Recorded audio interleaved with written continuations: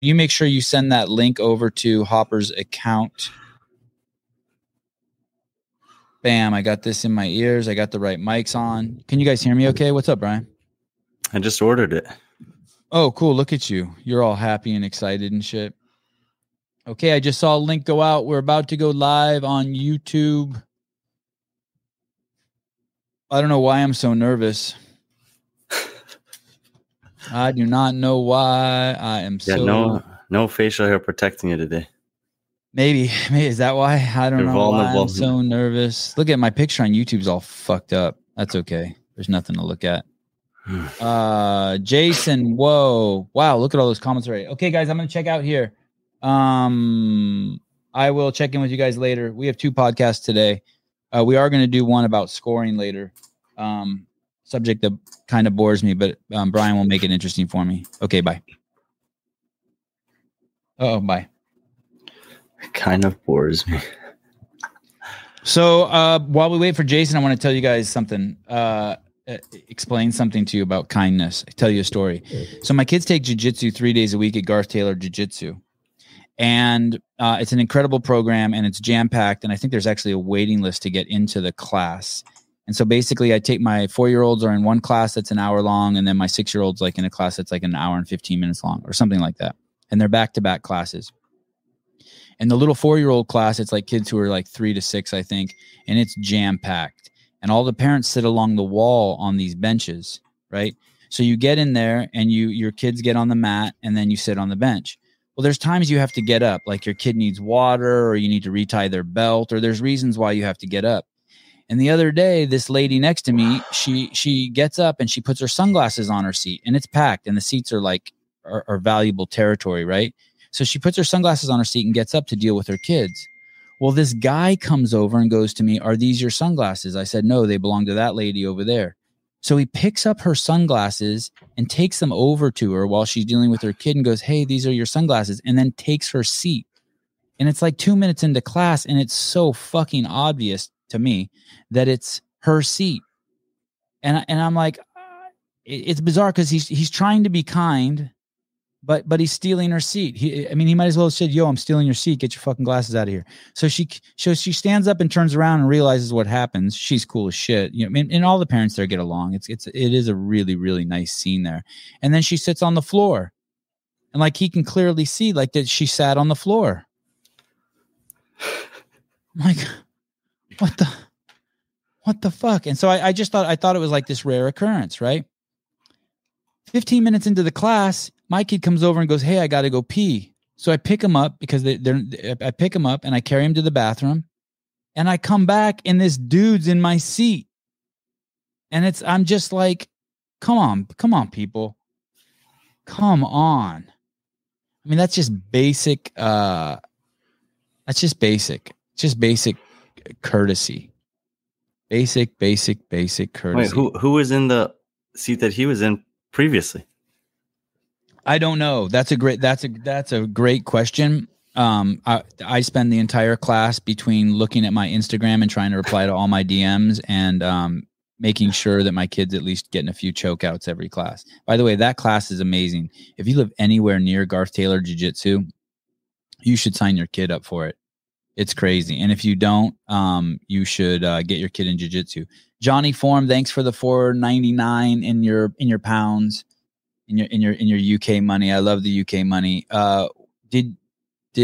Where is Jason? Did him bought a new laptop? I don't know if he bought a new laptop, but with all of your generous donations from the games, seriously, you guys aren't going to believe this. I can't believe this. I can't believe we pulled this off. Brian actually got a computer. He ordered a computer today with the money that you guys sent in from the games. It's nuts. I actually would have preferred that we use it to pay for my kids' jiu-jitsu classes for the next 6 months, but we didn't. I want to tell you I'm also mad at our executive producer and sort of the founder of the Sevon podcast, Matt Souza. Punch him in the stomach when I see him later today or tomorrow or whenever I see him. This guy, he works his ass off, right, to get guests on the show, like the great Jayson Hopper, relevant guest, Bill Sharp. Thanks for the $4.99. Get Brian to tell his favorite disc golf and discs and players. Oh, please, Bill. That's going to be more than $5 if you want me and Jason to listen to that shit. Please, Bill. Please don't get Jason. I don't give a shit about disc golf. And so, I don't know if that's true. Jason was asked me to teach him to play. Oh, you jocks, you fucking jocks. You'll play anything. Matt's trying to get MMA fighters on, and he goes, and he's telling me he's making a lot of headway. I think we're gonna have a lot of fighters and managers and agents on, and I feel like crazy confident and excited that we're gonna get in there and get some great stories and hear some new angles to these stories. But he tells the guy, he's bragging that we have 200,000 downloads in the last 28 days, and I'm like, Matt, we have 700,000 downloads in the last 28 days. I mean, and that really blows my mind. But between iTunes, YouTube, and Spotify, it's like if you hear your girlfriend whispering to her friends, and she's bragging about like the size of your penis to him, and she's like, yeah, he has a great penis, all 7 inches of it, and you're packing 10. It's like, yeah, like I like that my girlfriend's bragging about my penis, but like you missed it by 3 inches. I mean, it just hurts a little bit. Another little bit of house cleaning here. I did a podcast with Dave yesterday when he was at the airport, and there was a comment in there saying, hey, like, I can't believe I fucking clicked on this. I can't believe I watched this. This is the worst podcast I've ever heard, blah, blah, blah, blah, blah. And the other 30 comments are just like, hey, thank you so much. This is the greatest ever.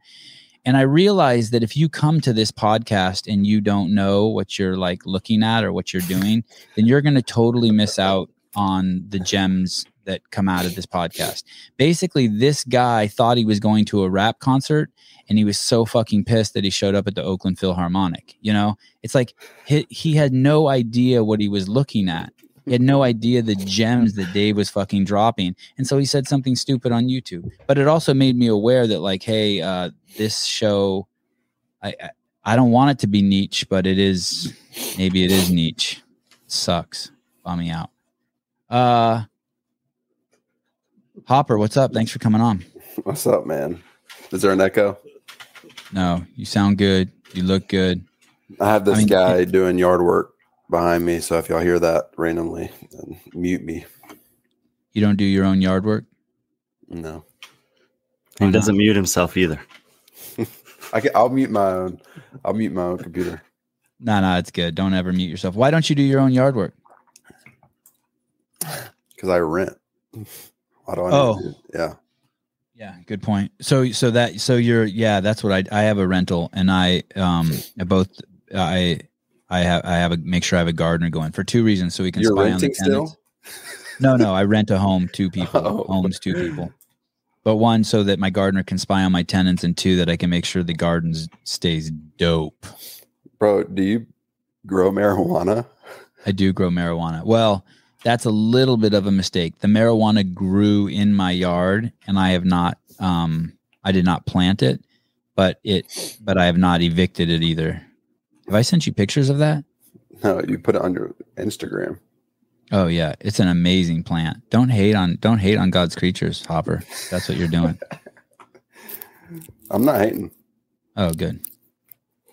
Do you smoke weed? No, man. Have you ever smoked weed? No. Dave's never smoked weed either. He's L7 also. L7? L7. Square. Do y'all hear that behind me? No. Did you fart? No, the dude's doing yard work. You made a post, and I can't remember exactly. It was an Ask Me Anything post. Yeah. And someone said, "What advice did Matt Fraser give you? Can you tell us about that?" I talked to him after. A little bit of that post was me kidding, and another half was him being serious. I talked to him after the competition, and we were looking back and talking about some events from the beginning of the week. So it was like he wasn't being serious, because it was more of like we were joking about some things, like for instance, my strategy on the rope climb, I came out burning hot. And so we were to the point where we were able to laugh about it. So he saw some things, you know, being there, and you know Matt, so he has that sense of humor. So a part of it was he I don't know how that conversation got brought up, but he said he said something about me looking like I got my dog got kicked. And I thought it was funny. But we laughed about it, but I threw it out there just to get some laughs on Instagram. Oh, I thought it was very poignant. I thought it was like some great advice. Like basically you said to him, someone asked, hey, what did Matt say to you about the competition, or what advice did he give you? And he said, stop acting like someone kicked your dog. Meaning, like, don't feel sorry for yourself. Like he thought you were moping out there. Were you moping? No. I can look up that word if you need to know the full definition, because I'm not even sure the exact definition. No, I wasn't moping. Something was going on. You were struggling to what? Yeah, there was definitely something going on. You were struggling. You were struggling might not be the right word, but you were processing your. It looked like you weren't living. It looked like you weren't living up to your expectations, and it was a fucking shitload for you to process.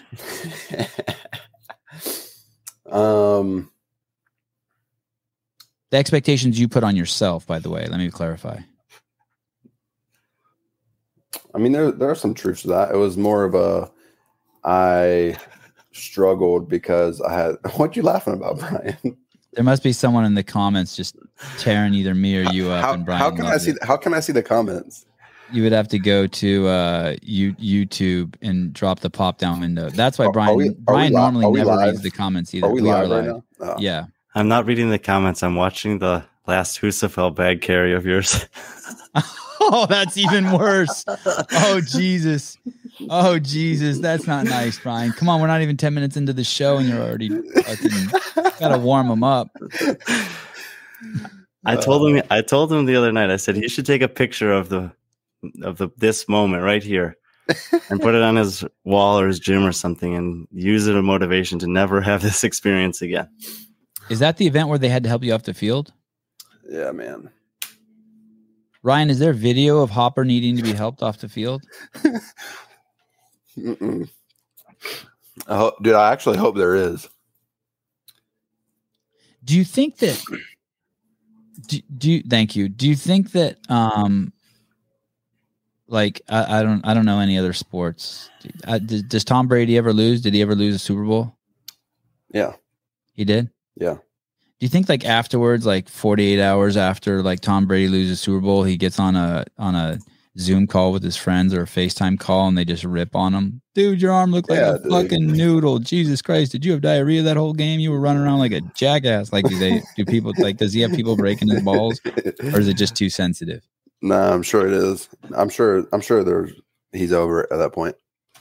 2 days later. How long did it take you to get over it? The next day. What did you finish? 19th. What are you happy about from the games? I'm happy about a few things. I obviously took some blows throughout really every single day. I took a big blow, whether it was whatever event it was. I'm happy of the way that I handled the adversity. Obviously, it looks like I'm like pouting maybe on TV from some perspectives. Really, it was just there's a passion that I have and I hate. Like there's a frustration that's going to come out, and I'm okay with people seeing that and having a misconception about what that is. But I'm happy about there were some events, for instance, like the muscle ups. Muscle ups was the second event. And I came in 7th in the next event. And then I took 24th in the event after that. Then I came back on Friday morning and took a big blow. Rope climb was one of the worst workouts there. And then I came back with the cleans. I think the cleans were next. So when you look at all the events, it's like I took a big punch and then I had like a top 10 finish, took a big punch, had a top 10 finish. And so I was proud of the way that it was really hard for me to like get over the event. Like, obviously I did carry that into the next event because I'm a rookie. And so I never, like, people said, hey, like as soon as the event is over, like you put that to the side, but it's really way harder said than done as a rookie. Especially if like you have all this. You mean way harder done than said? Way harder done than said. No, as a rookie, it's way harder than not being a rookie. Right. So as a rookie, like I did ride the emotional roller coaster all weekend long, and I hated it. But people had told me not to do that, and I was like, dude, I won't ride that roller coaster. Like I'll move on from events. But I rode the hell out of that coaster, bro. And so I would obviously bring that into the next event, but also I'm proud that it didn't necessarily affect the next event. You know, like I took a lot of punches, but I bounced back in a way that I was proud of. And then I took a punch and then I bounced back in a way that I was proud of. So it was really like throw a punch, get punched, throw a punch, get punched. So I'm happy the way that I kept just fighting as a rookie. What were there any other rookies in there that made it in the top 20? I see Lazar Jukic is the only one that I see. There were three rookies in the top 20 besides Jayson. They were all from Europe. So it was Jukic, who finished 9th, Andre Houdet, who finished 15th, and Enrique Apolainen, who finished one spot ahead of him in 18th. Okay. So 5 guys. So 25% of the field was rookies. You beat Will Morad. He finished 20th. Did you get a chance to walk over to him and tell him he's a bitch or anything like that? Like just posture on him, bump him. Dude, no, I like Will. Give him a wet willy. Oh, that's okay. I like him too. He's dope, but still, you got to posture on someone. No, I didn't. What did your mom and dad say to you throughout the weekend? You said you weren't talking to them. Is that true? Yeah, I didn't talk to them throughout the whole weekend. And then what did they say when it was over? Thanks for wasting our time. We watched all week. My mom was super proud. Oh, that's awesome. I love it. Yeah. And do you like that, making your parents proud? Yeah. Yeah, I love it. My mom was crying. And she was just so happy to be there. And it wasn't about like winning for her. It was more about like, hey, like my son's doing what he loves. And I love watching them, and she enjoyed it every single second of it. So that made me happy. Did she give you any feedback about your demeanor? The someone kicked your dog demeanor? Did she give you any feedback on that? No. Before we get into like some specific events, there was also, tell me about what was going on between you and Dave during after the events.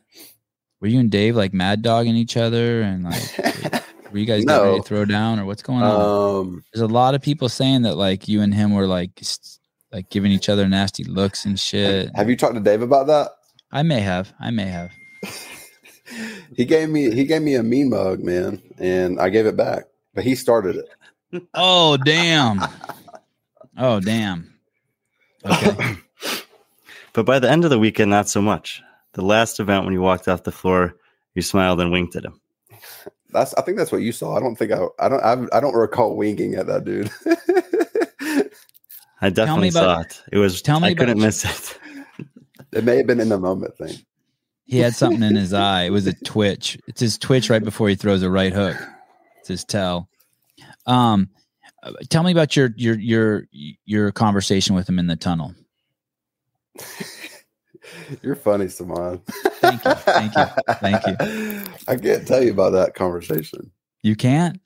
Why would I tell you? You know exactly what I told him, and you know I can't say that.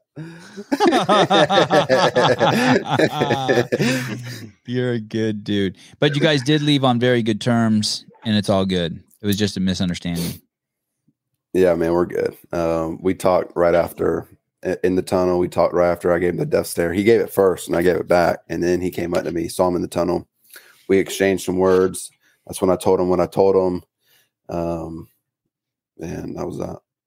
Yeah. So the way I heard the story from witnesses and from him is that you gave the mean look first, but that's not really important. What's important is that it was just a misunderstanding. That wasn't advice Matt Fraser gave you, was it? Hey, whatever you do, just fucking mad dog Dave the whole week. Because if he did, Matt gives some good advice, but that would be bad advice, I think. Well, I was a little pissed because I was a little pissed at Dave because of the events that he programmed. So I guess that frustration was probably seen. What do you think about the programming? I mean, it was very high skilled, so I got exposed. Which I'm not saying like because of the program. If the programming wasn't skilled, then I would have won. I'm not saying that. Like obviously was not the fittest man out there. Justin Medeiros earned every single second of that.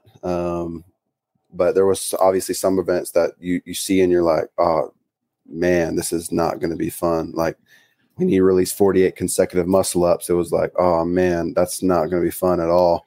Like 5 pig flips. I was like, there's no way I can separate enough to even get a head start on 48 muscle ups. And then there was like some events that was just like, I got exposed in and it was very high skilled and I wouldn't look at and be like, oh, that's a pretty well balanced event for me. So it's like the deadlifts and handstand walk. Like I'm really good at deadlifts, but the workout wasn't about deadlifts at all. It was about who's going to figure out these handstand push-ups without a wall. And so I'd be like in my feelings about that, but I'm not saying like if it was flipped the other way that everything would have been different. When the workout's released, like who do you take your frustration out on except Dave? I mean, he's the one that came up with this crap. So it's easy to be like, oh, thanks, Dave. Like you're going to make me come in last again on this event because I've never done a handstand push-up before. So he released that and it's like, you look at Dave and you shake your head. So, sure. Like a freestanding handstand push-up. Yeah. I just want to talk about Justin Medeiros' win for a second. There was something very interesting that I've been pondering in my head a little bit. Pat Vellner beat him on 8 of the 7 events. He did. 8 of the 15. 8 of the 15. What did I say? 8 of the 7? Sorry. 8 of the 15. So there were 15 events. Yeah. And if it would have just been, let's say like Ebola was here and they had to reduce the games to just 2 people. And it was just Pat and Justin. Pat would have won. That's pretty cool, I guess. It's just food for thought, people. Just food for thought. I was messing with Pat a little bit. I told him there's a lot of things that you could say, but like if Pat could have won if he came 20th in the swim. Yeah, if Pat wouldn't have drowned in the water. Yeah, he could have won too. That's true. I told him he's probably the take his floaties out there. Go ahead. I told Patty, I said, you're probably the fittest person alive who doesn't know how to kayak. Good effort, Jason. Thank you, Sevan and podcast team, for keeping us fed with content post games. No problem, Nick of Time. Thanks for always throwing the coin at us. Kent Skykes, great coverage over this weekend. You both did great, and the insights with Dave were fantastic. See if you can get Hopper's phone number for me. I want to set him up with my sister. Wow. No, he didn't say that. That's what he was thinking. Jason, how many pig flips do you think they would have needed to be on either side of those muscle ups to offset 48 muscle ups? I was hoping for 100 feet. I think that would have helped the cause. But I mean, 48 muscle ups is up. Dude, I was out there forever doing 48 muscle ups. I was hoping. I think the difference would have been for me if it was 100 feet and just bar muscle ups, because that's what I trained, hoping that was it. But the combo, it was such a big set that it was so easy for, like, I'm not the most elite at ring muscle ups. And so when he sets 48, like, I instantly thought to myself, that is such a big set for someone just to slowly separate from me. And so I knew that there was like, I'm pretty realistic about like my expectations. Like there was nothing in me that said, oh, I have 5 pig flips and now I have to beat Patrick Vellner and Justin Medeiros off 48 ring muscle ups. Like I knew that wasn't going to be the case. And And so there was a lot of things that, happened in that event that listen to this. I got out of that swim after an hour of being on the lake, and I was so just drowsy and you ever get done off like a long lake day and you're like, I could take a nap. Yeah. I was literally like, we were out there for an hour, and I get back and they're like, oh, you have an hour before we go out there. And I'm like, dude, there's no way I'm feeling this way, and I have to do 48 ring muscle ups for time. It's not going to happen. So man, it was a weird feeling. But it was a hard event, man. It was the going back and forth. The rings were super low. That's probably why I'm also pissed at Dave, because the shorter guys get the little step up, but the taller guys can't adjust their rings. So I was hitting my toes on the ground and whatnot. So thanks, Dave. What's the most muscle ups you've ever done in training? Do you ever do 90 or 100 consecutively? No, but just like in a workout, do you ever do muscle ups with like? Oh yeah, 50, I've done 60? like, I think training, the capacity when we train, we get up to like 80 to 90 in a session. Okay. The capacity isn't necessarily the issue. Like, I can do, if it was like a sets of 15, then I could do 10, come down, shake it out, get 5, like relatively fast. It was 48 over time. But just the lactic acid of that buildup is like, dude, I'm 220. Like, I'm not going to beat anybody off 48 ring muscle ups. I get that too. I did a workout yesterday where I was doing sets of 10 toes to bar basically every 4 minutes, and I was able to do all the sets unbroken. But if I have to do anything more than 50 consecutive toes to bar, then I just start breaking down around the 50, 55. Yeah, it's kind of like if we rode a 10K, like all those guys, I'm going to be probably up there on top of the leaderboard if we rode a 10K. Most of those guys would be on my butt for the first 500,000 meters, though, like a couple seconds behind me. But as it gets longer and longer and we get deeper into it, I'm just going to slowly be separating myself from them because I'm a better rower. But that's the same thing for the ring muscle ups. It was like, okay, for 12, I'm right on your butt. You beat me by like 1 rep off 12. You beat me by 3 reps to 24. And as we get deeper and deeper and deeper, you just slowly, I'm getting more fatigued because I'm not as good. And you're just slowly separating yourself. And so when you get to 48, I'm at like 30 still. And then I'm last. Jayson, you did good. You did good on the swim and the kayak, 12th place. It's basically for a lot of people, and I'm guessing for you, correct me if I'm wrong, it was basically a place just to mitigate damage. No, it was at first until they released the kayak. And Okay. they gave me flippers, bro. So how were the flippers? Amazing. So the reason I came in 12th, because the flippers helped me more than it helped anybody else. Why is that? Because the flippers position you in the water better. And if you're a good swimmer, you don't need help positioning yourself in the water. Like, your hips are already up. Like, everything's where they need to be. So the flippers just help you swim, like paddle faster or have a better kick.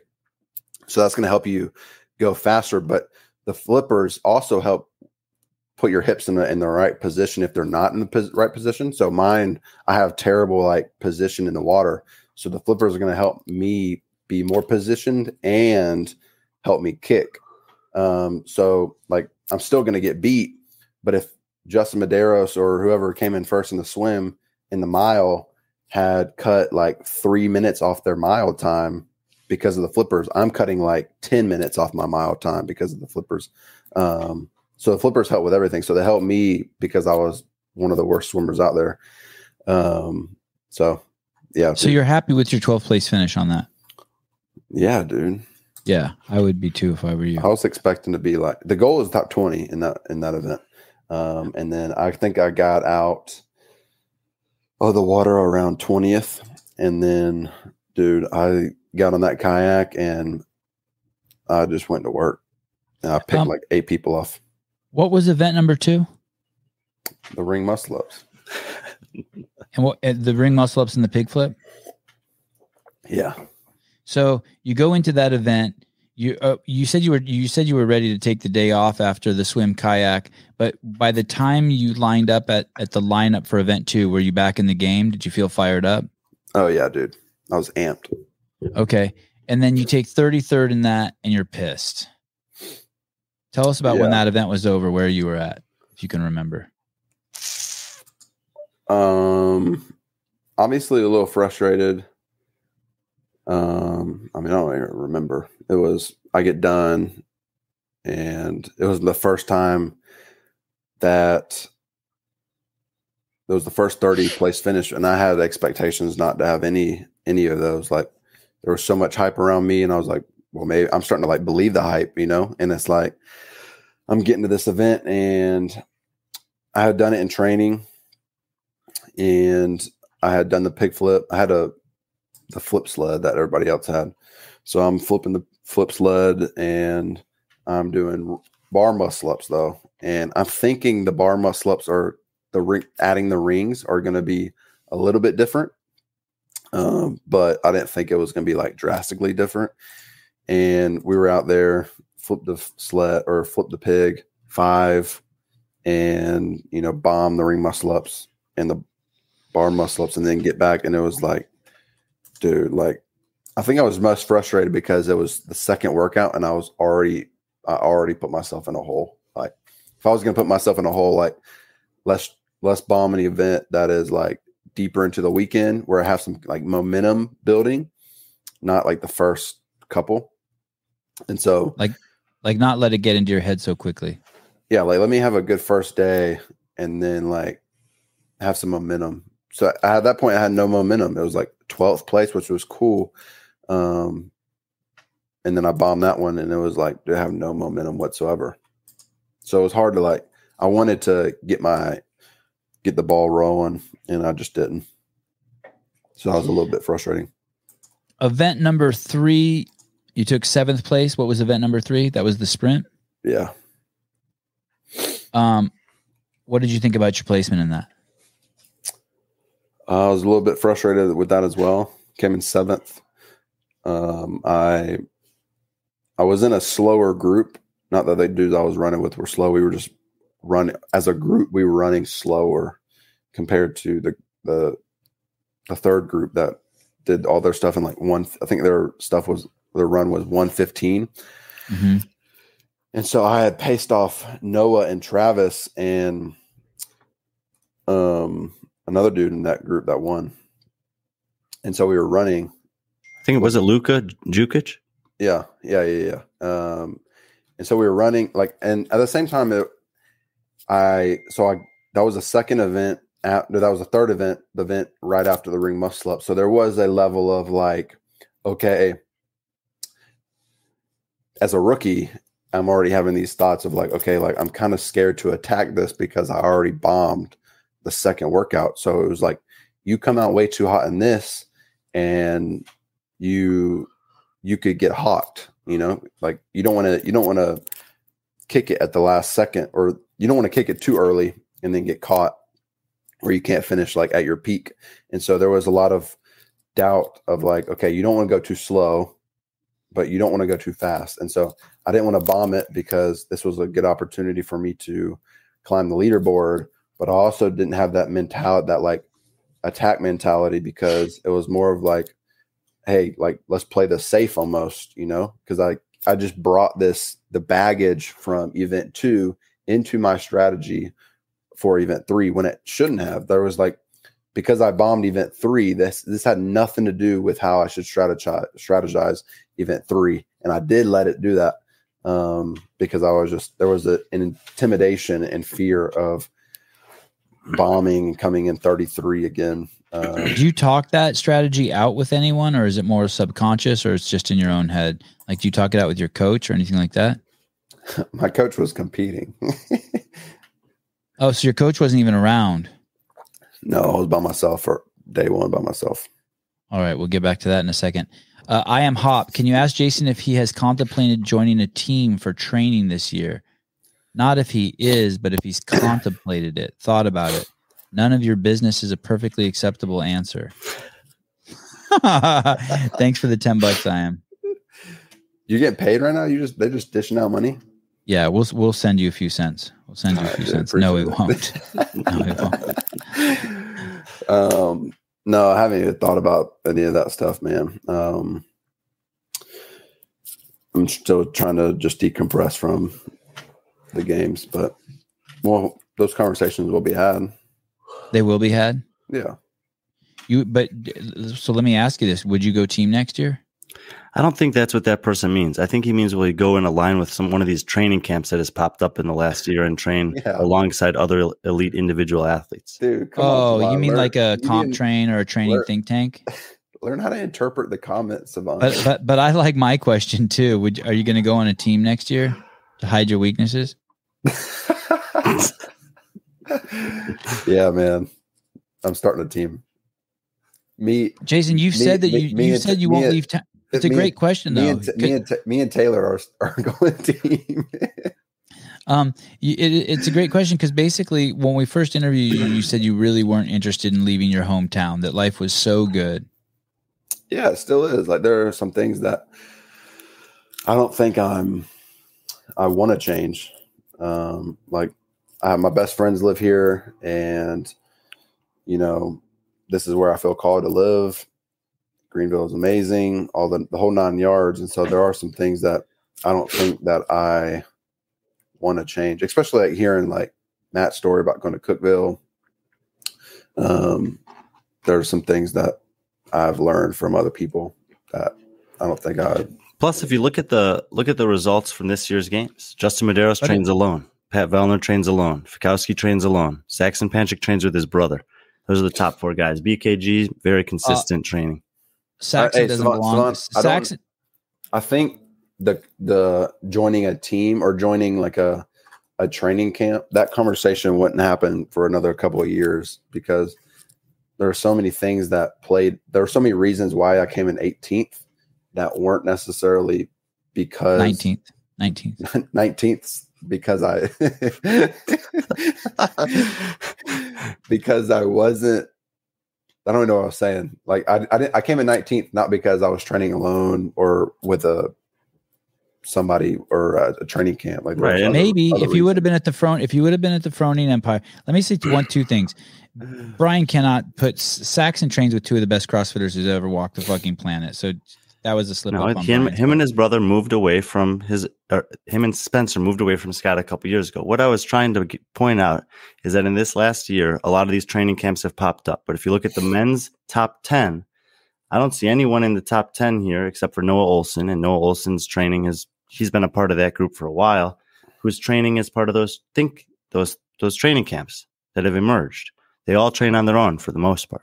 And no matter what Matt says about his experience in Cookeville, he fucking won the games 5 times. So, I mean, but he won the game. He won the games before he moved out there, right?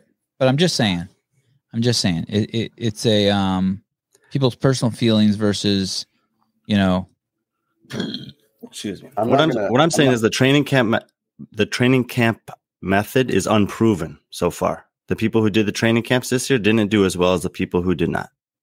Okay. Fair enough. Thank you, Brian. Fair enough. And maybe it was just year 1 of those things, and that will change in the future. But based on this year alone, especially if you're talking about the men's field, and you want to talk about where Hopper wants to be, which is on the podium, and you look at Medeiros, Vellner, Fikowski, those guys train alone, and they have been for a majority of their careers. I bet you that no one who trains at the Froning Empire, Mayhem Empire, has any problems with handstand push-ups or handstand walks. Neither do those 3 guys. Okay, fair. John Berthasel, John. Thank you for the $4.99. ThoroughbredSportswear.com. Got to get Brian a T-shirt as well. Oh yeah, those guys sent me a T-shirt with a horse on it. That was kind of cool.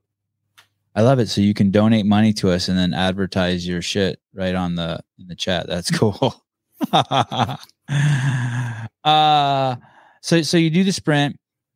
pacing. You were pacing off the guys in there, and you were also a little bit shell shocked from your previous finish. You wanted to. You were trying to be smarter, and you think it may have inhibited how hard you pushed yourself. Yeah. And then we get to event number. And I realized that I went too slow at the gate because I had like 50 more meters at the last. I kicked it on when we got into the stadium, and I passed everybody that I was running behind. And then I almost hawked down the person in front of me. I lost by like half a second or something. But I could have kept that speed for like 50 more meters because he was slowing down, and I was going to pass him if it was like 10 more feet. And then you didn't finish the finish line. You had more gas in the tank when you crossed, you're saying. Yeah. Your finishing that actually made me nervous. You reached out your leg, and it looked like it got pretty straight as you landed. Yes. I had the thing on my ankle. I was trying to send it forward. Yeah, no, it was good. That was good to reach that across. But as it landed, your knee was very straight as it hit the turf, and that just always makes me a little nervous. Oh, what was the fourth event? The fourth event was wall walks thrusters. Wall walks. Oh, you love wall walks. Yeah, they're my favorite movement. Come on. Walks thrusters. You didn't see the picture Dave posted of me? No, did he post a picture? He posted a montage of several athletes just laying in the floor in misery, but the first one. Oh. You look like you got curb stomped.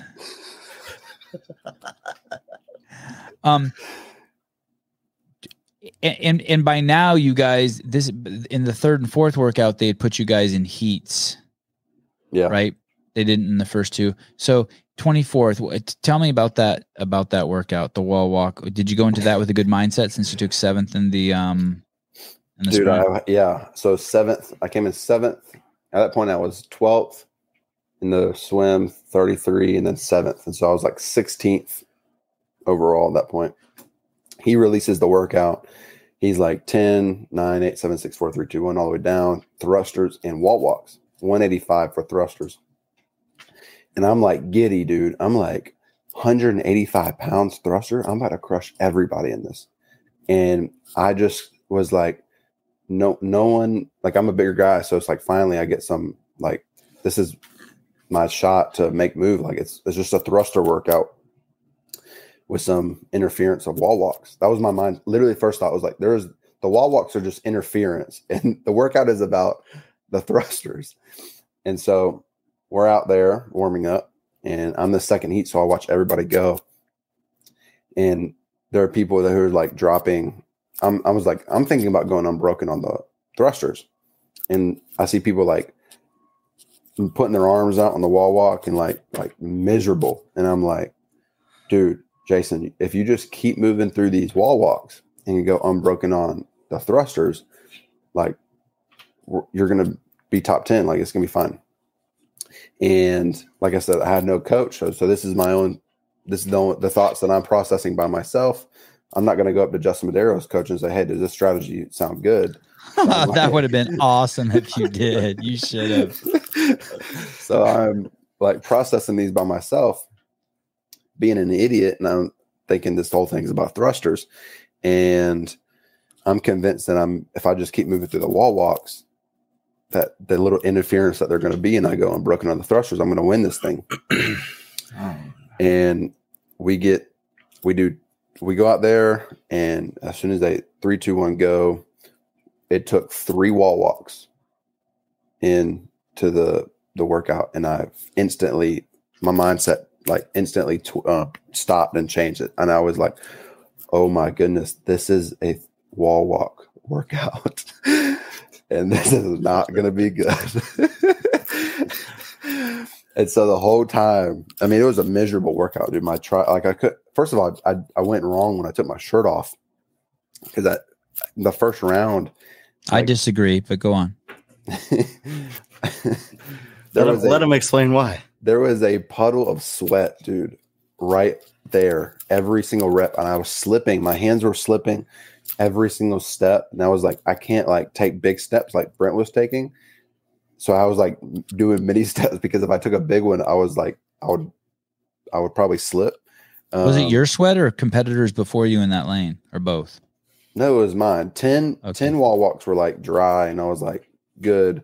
We all got up. Like I was behind like the leader by like one wall walk, but like 8, 7, 6, it was like a puddle, and they got harder, and the sweat didn't help the cause. And so the whole workout was miserable. I could have split up at that point, you knew if you said you were going unbroken or trying to go unbroken on the thrusters, like that wasn't going to change as soon as you like pick up the barbell for the first time. So like I said, I was thinking it was a thruster workout. I get out there, I do 3 wall walks, and instantly I'm like, oh man, this is going to be miserable. And then you pick up the barbell thinking you have to catch up to the people, make your move, and I get through like 7 thrusters, and I'm thinking, oh my goodness, this is getting worse and worse and worse.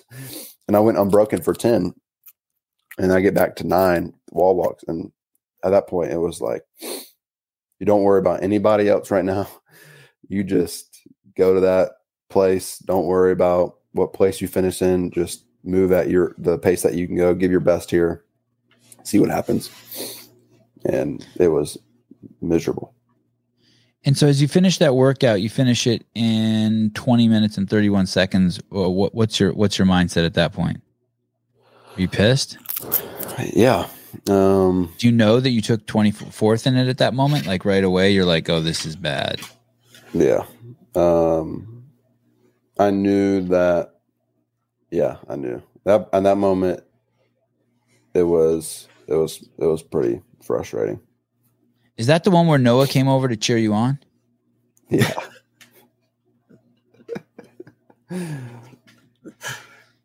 So Noah comes over there to cheer you on, and you did that to him. You gave him the hand like that, just this.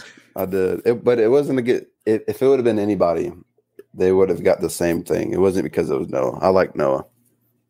Right, I like Noah too. There is just when I'm in like a deep workout like that, and I'm like hurting, and I'm in like the pain cave, like dealing with the things going on in my head. I think I want to be alone, and I don't want anybody helping me. Whether like if I like needed help, and they were like trying to give me tips that were going to help me move faster. At that point, the damage had already been done. And it was like, dude, I want to deal with this crap by myself. Like I'm in like mentally, I'm like in it right now. And I don't need any like high fives. I don't need no clapping. I don't need no go Jayson, you got this. Like it was, let me deal with this crap on my own and like get away from me. So you finish workout 4. At any point, are you like starting to like think about things outside of yourself? Like, holy shit, like I told the world that I really wanted to win this, that I thought I could win this. And look at me, I have a 12th, 33rd, 7th, and 24th. Like, did any of that shit creep into your head where you started really beating on yourself? Yeah. I mean, that happened after event 2. And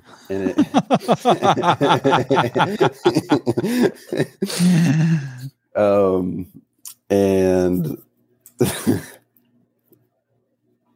I had a lot of people that were like close in my circle that were, hey, like it's a long weekend. You can't win it on day 1. You can't lose it on day 1. So there was a lot of like encouragement from people that I actually believed and trusted in.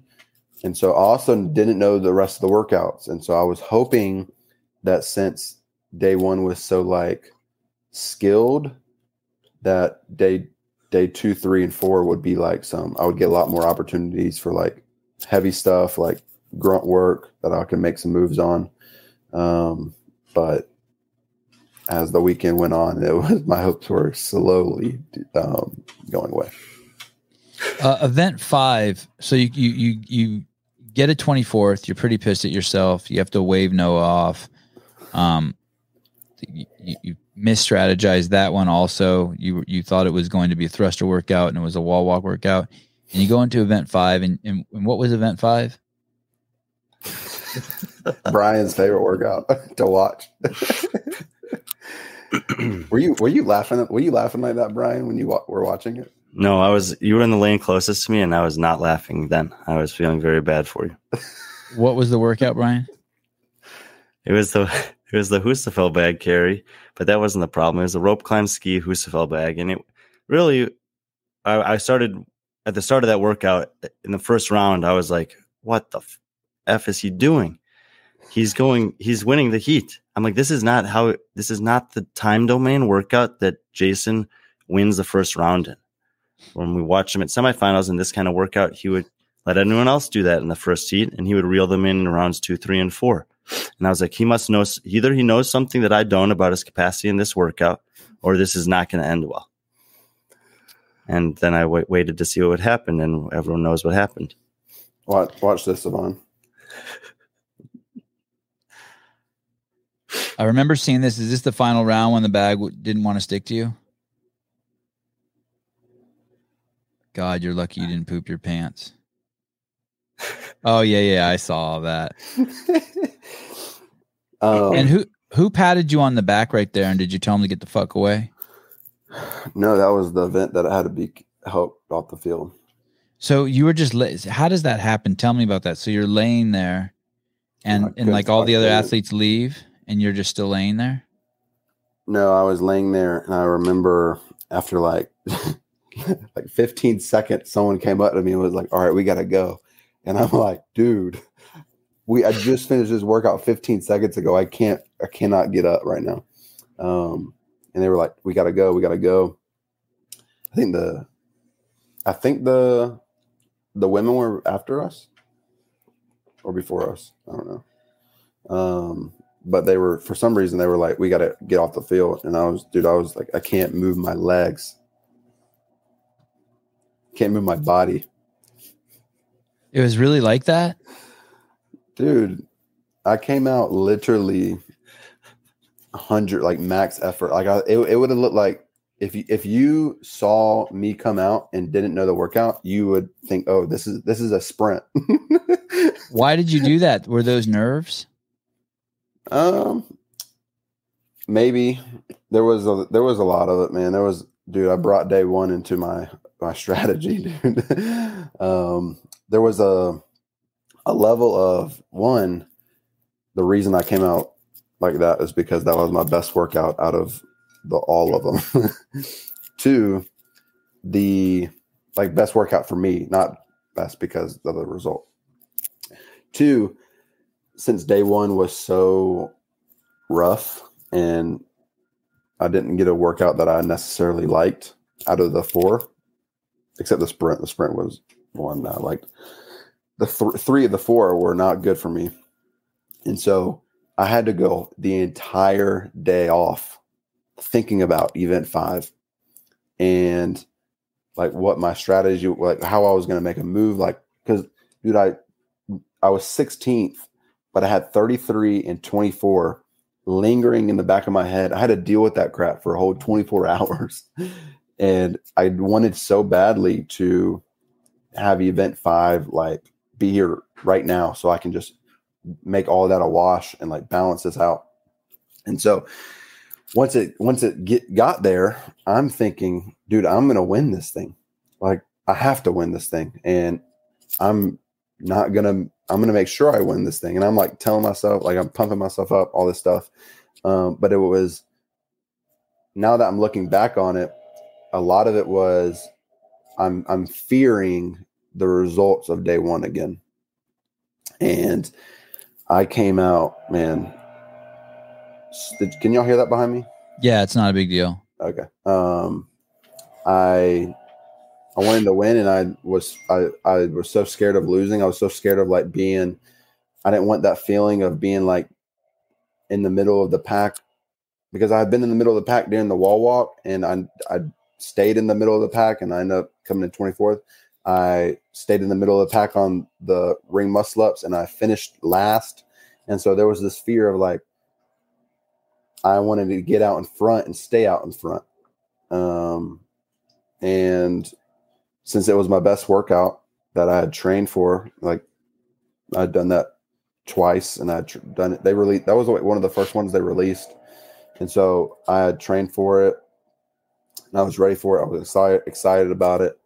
But dude, the strategy I had in practice was a strategy that I felt like I could hold. And for some reason I said to myself, like, we're going to go harder than that. And I'm going to be able to hold that. Like, we're at the games, like the adrenaline would help me or something. And yeah, man, it was a disaster. 3 people finished worse than you: Adrian Munweiler, Sean Sweeney, and Georgis Karavas. Georgos Karavas. And Sweeney withdrew after that event. Oh, he did? Yeah. That broke him? Something was broken at that point for him. Did you talk to any of those guys No. after that event? No. Dude, I got carried off the field. I went back into the athlete. Like on a stretcher, or like dudes with their arms under your shoulders? No, dudes with their arm. The medical. So I don't know who carried off me on the field, but I know when I got back to the athlete warm-up area, I had like 5 medical staff, like putting ice on my body, like had my feet propped up and like checking my heart rate and stuff. I was like, dude, I think I'm okay. I'm just like super dead. And they were like, did any part of you think that was the end of your games when you're being carried off, that you're like, oh shit, I might be done? That was the moment when I got done with that event, and I was in the athlete part, the north part, right behind the field. I had ice on my head. All the athletes were walking by, and they were like coming to check up on me, like, are you good? Like Pat Vellner came up and was like, you good? Like, had all these people, like Katrin, David's daughter, came up to me before and was like, you good? And at that moment, it was like, okay, this is super embarrassing. The game's a different beast. At that moment, I knew that it was like, okay, like that was my best workout. That was because that was my chance. That was my opportunity to like bounce things out for me. That's what I wanted to do. And since I bombed that was like almost like, all right, like we're fighting for 10th place now. Did you ever drop below did you ever fall below 30th place? What was the lowest place you had in the games all week? Do you know? 20. Okay. Event number 6, you took 11th and you got capped. What was the event number 6? The cleans. Oh yeah. That was the light clean ladder. Yeah. And almost everyone got capped on that event. And then they changed the time cap for the next event. Is that right? Yeah. What was the process like for you guys as athletes to find out that that they were going to make that change? We get done with event 7. The ladies are going. Event 6. You finished event 6. Yep. Dave gets us all around and says, hey, we're going to give you 2 more minutes or 1 more minute, whatever it was. And we're going to shorten the run. That's all they said. Didn't tell you the distance?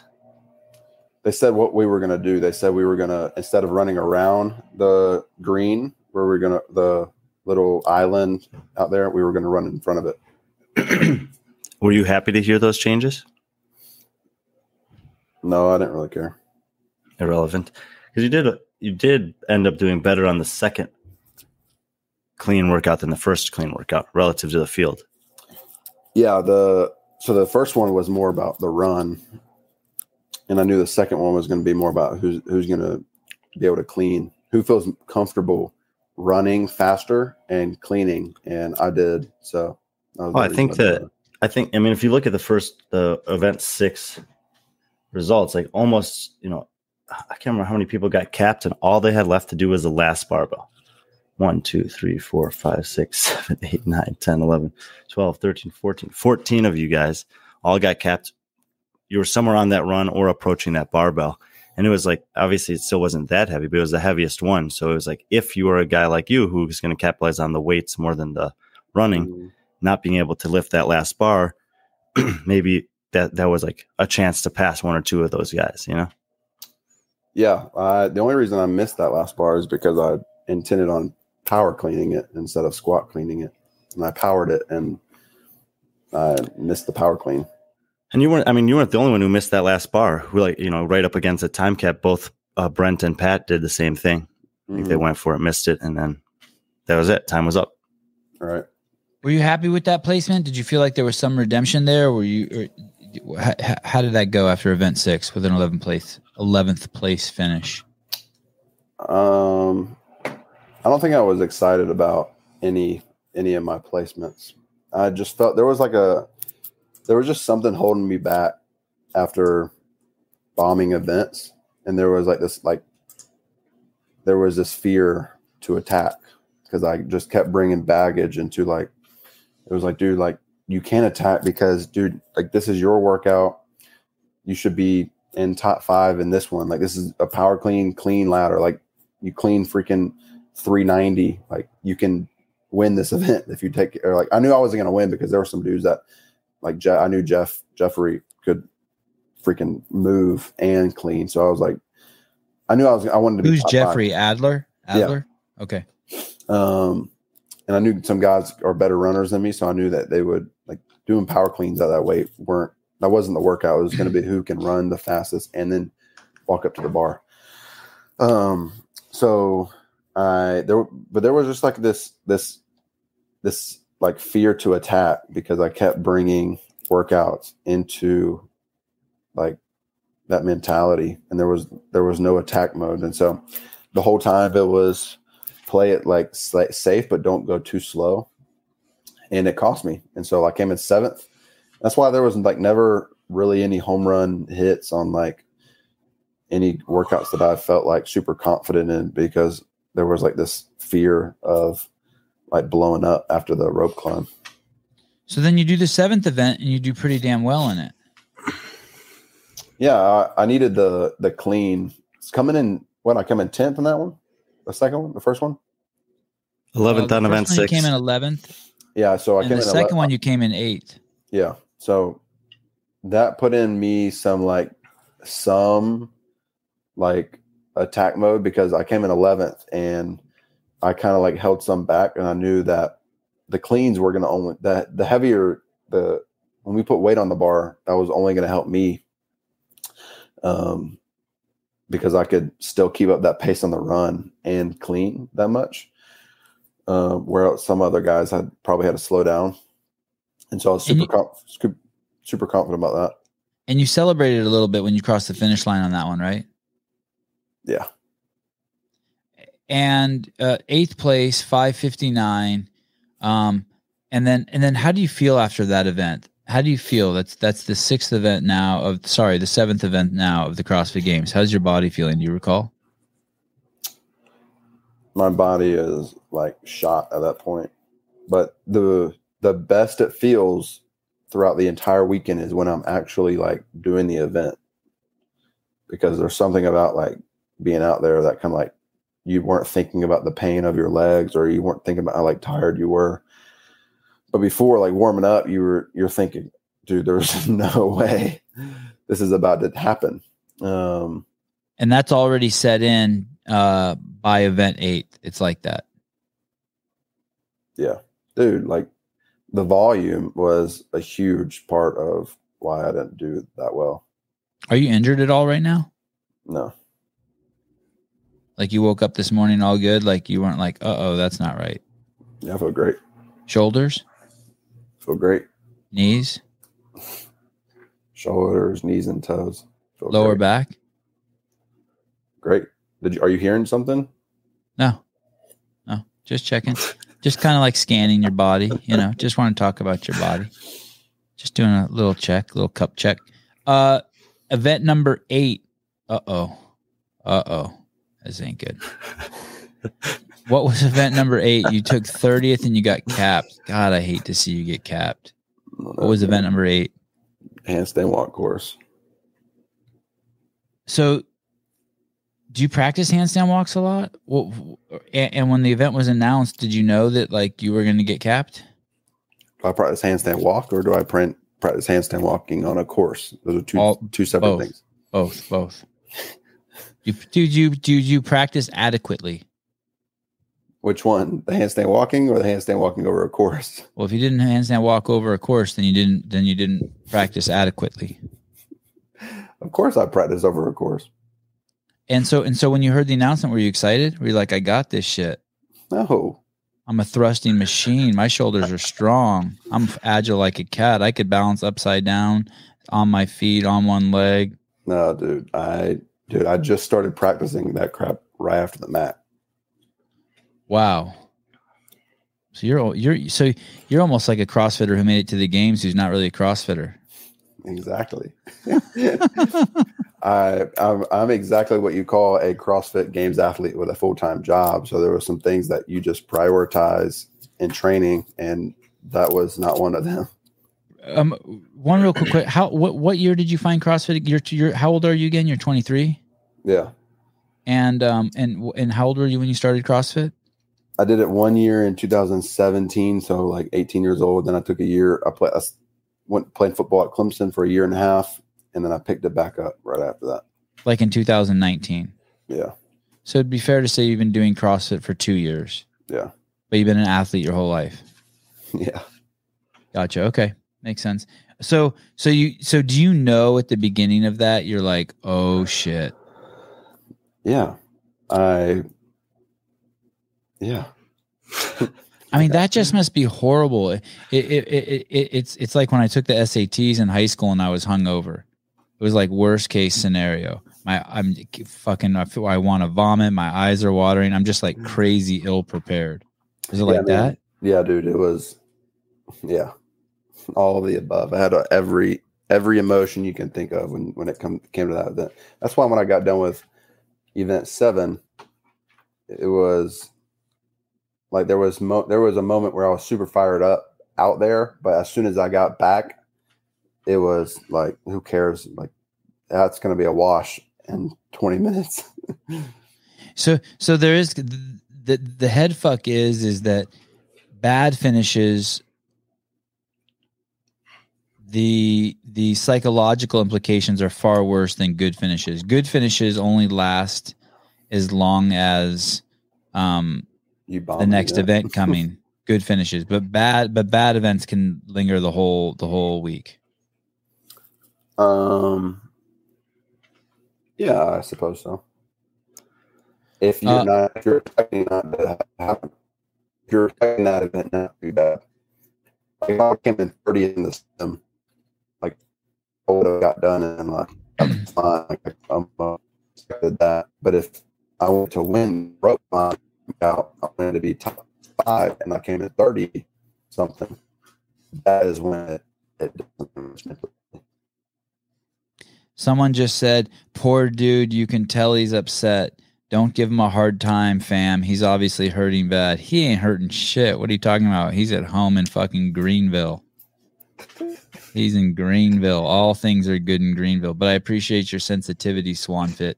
Hey, Ryan, quick question. That was the first audio glitch I've heard in this show. And how's Brian's audio been? Because I haven't heard any glitches in Brian's, but Hopper just went all fucking Transformers on us. He sounded like Soundwave. You guys know who Soundwave is? You know who Soundwave is, Hopper? Probably not. I can't tell if is he there? I can't tell if he's there either. But you know what I love? As soon as I made a Transformer comment, Steven Latch donated $20. He must be a huge Transformers fan. Thanks, Steven. That's really cool of you. Jason, can you hear us? Yeah, dude. Can you hear me? Yeah. Now Jason, hey, and Swanfit, I want to tell you this. If you want to feel sorry for anyone who's down on themselves, you should feel sorry for fucking me. Like, I was literally like, fuck, after like this thing was over, I was like, fuck CrossFit. I'm not doing any more interviews. Fuck this podcast. I'm only going to interview people I want. I'm not interviewing any more CrossFitters. But I got over it, I guess. Jason, on that handstand walking workout, how difficult, like obviously you're not expecting to win that workout or anything like that, but how difficult is it to wait and make sure that you're going to succeed the next implement when you see other people going and you're like, man, I'm not sure if I'm ready or not, but I just don't want to stand here anymore and I have to kick up just because I don't want to stand here anymore.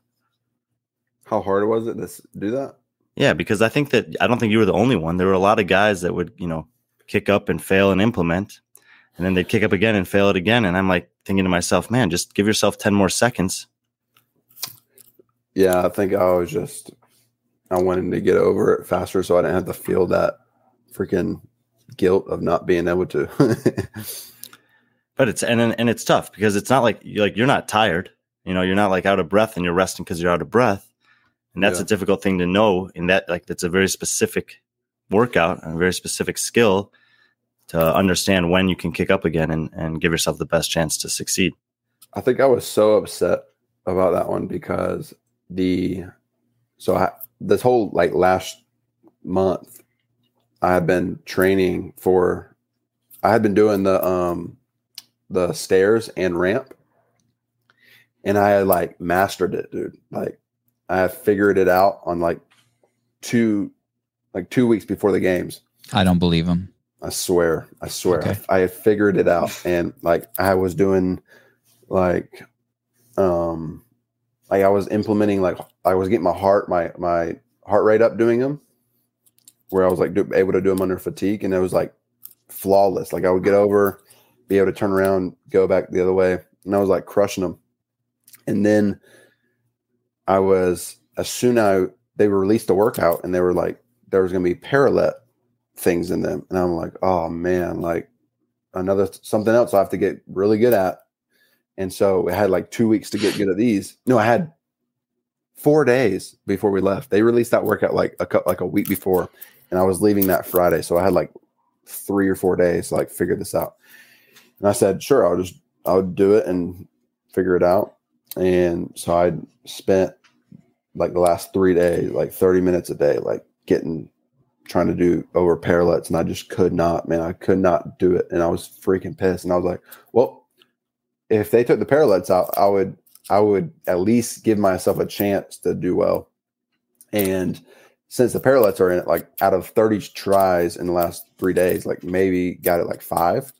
And so we get out there, and I'm like, what is that? Like 20% of the time you did it? Yeah. I'm like, dude, 1 in 5. That's really, not good.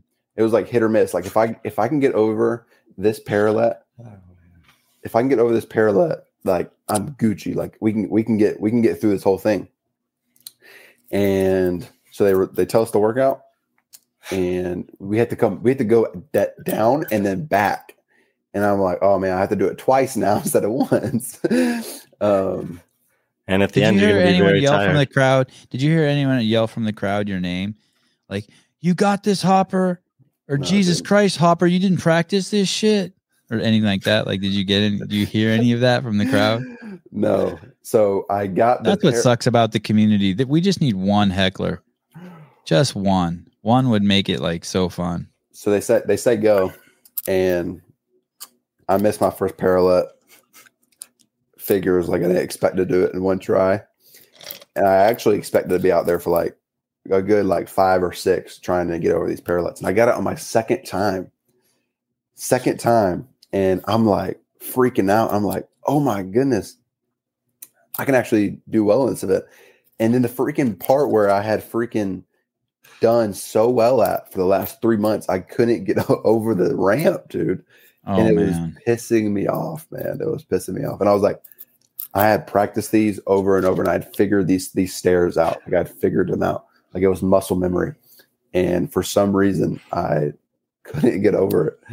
And at that point, luckily I finally got over it when I got back to the parallettes with like 30 seconds left. And at that point, my shoulders were shot, and I knew there was really no way for me to get over the parallettes at this point. Sevan, did you get a chance to see him do any of the handstand walking? Yeah, I did. This is all I think about. At least with the wall walks, like he's got shit to do, right? And so he can't get caught up in the crowd, or he can't start thinking because he has shit to do. You know what I mean? It's like 100 burpees. Like you just can't feel sorry for yourself. You got shit to do. But this thing, you're in there and your brain can fucking start up. Like you were saying, Brian, he's not tired. And so he can be like, man, this is fucking hard. Oh shit, there's 10,000 people here and 100,000 people at home watching me. And the worst thing is if you're the last dude on the floor, the cameras have nothing else to point at. Oh yeah. So as fucking retarded as some of the broadcast was, just missing so much good shit and not telling the story, I guarantee you they told your story. Oh, look, there's Hopper out there. He's the new guy. And Chase is going to bring it real. He's going to be like, Jesus, he didn't, because they love this. This is the pundit's favorite thing to say. Well, what's he doing at the CrossFit Games if he didn't know how to do 6,000 muscle ups in a row while smoking a cigarette? How does he not know how to be inverted? They should live inverted 18% of the time. They should sleep upside down, and everyone's throwing in their 2 cents, and you're just getting destroyed, and it's getting in your head, and you're just like, fuck, I was supposed to be the rookie phenom. Go ahead. But it doesn't get in my head. That's the thing. Like, you mean it doesn't get out of your head? No, I get in my own head. Right. But they don't get in my head. Explain. So I can get in my own head of like, I can bring events into how I like do the event at hand that we're doing. Like, I can get in my own head of thinking that I'm scared to attack and the whole 9 yards, but I'm not once was I out there like thinking, oh man, like what do these dudes think? Like, what are these people around me thinking? What are the 10,000 people in this fans? Like, what are people at home thinking? Well, then you just ruined my story. I know, but people had to know that. I at least grew up. I grew up playing football, so like the fans aren't an issue. I came in 19th because I just wasn't fit enough, and there was some holes in my game. So those of you that know, if you haven't figured out how the show works, I'm an asshole, and then the guests have a chance to show what good character they have by like not being fazed by it. That's like the premise of the show. The show is that I'm rude to people and inappropriate, and then they show how cool they are because they're not fazed by me. And if they do get fazed by me, then they shit the bed. It's like good cop, bad cop shit. So now you guys know our whole shtick, and Hopper's doing great.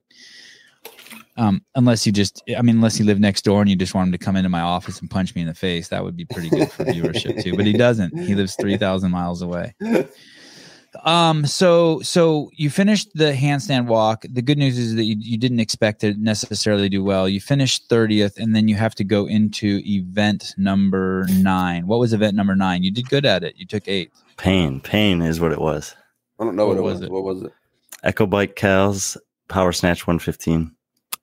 Okay, so you'd expect Hopper to destroy the Echo Bike and he does power snatches in his sleep at 115.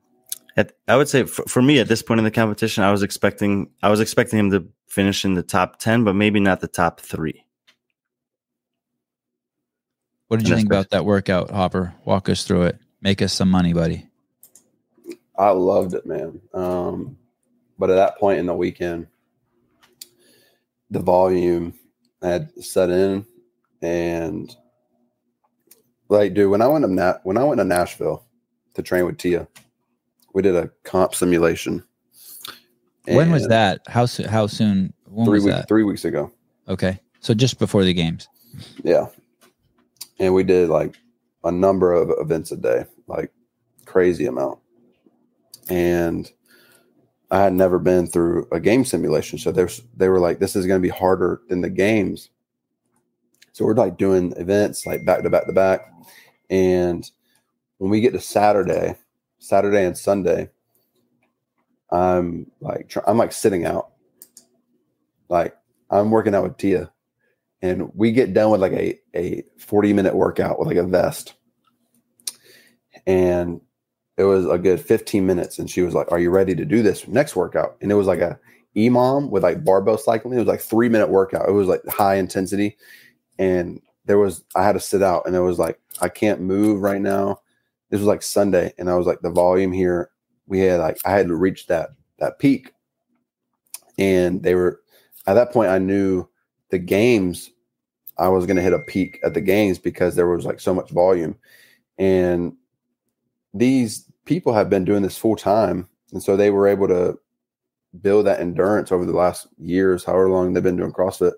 Whereas for me, it was like, I've been doing 2-hour sessions a day with a 9 to 5 job. So I can't do that many events. I can't do that much work and put it on my body and expect just to go out there on Sunday or go out there and snatch and expect to hit 300. Like, my body right now is feeling way more fatigued because you had so much more endurance over the year than I did. And I'm not saying that was I'm not saying if that changed, like I would have won. I'm just saying that's the reality of my situation. And yeah, so, you didn't train appropriately and long enough. Exactly. You can put it that way. And so when I went into the bike workout, I could only give so much. Like, if I was fresh, I would have freaking pumped out 95 RPM out the gate and been okay and held on to that for the 3-minute workout that it was.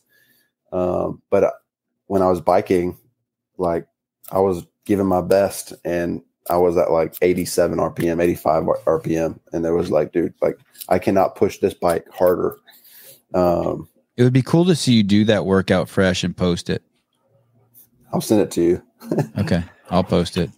I make money on my IGTV now. If it's longer than a minute, I'll make money. Please do send it to me. You did beat Medeiros on that one. It was one of 2 workouts you beat him on the week. So that's nice. Because Medeiros only weighs 112 pounds soaking wet. No, he was only a second ahead of him. Medeiros did well on that workout. It was tight. That workout actually is better for the bigger guys. Yeah, the only guy that really surprised me in that one was Jonakoski. He was one place ahead of you, but everyone else who was ahead of you was people that I expected to be up there. Yeah. So I want to go back to the Tia thing. She said that to you. Are you ready? Or did Shane say that to you? Am I ready? You said that you finished a workout and then Tia said to you, are you ready to do this next one? I'm just wondering if it's her calling the shots or Shane. No, Tia came up to me and said, "Are you ready for this next one?" And I said, "No, I'm not ready for this next one." And what did she say then? She said, "Okay." And we're doing it without you then. Oh, that she waited for you? It was just me and her. Oh. And then I said, "Whatever, I'll do it." And of course you did, or else she'd have fucked you up. She'd have whooped your ass, and that should have gone viral. We ended up doing it, and before this workout, I'm thinking, "Oh, dude, there's no way I can make it through this workout." It was so high intensity that my brain was like fried. I couldn't do any more high intensity stuff.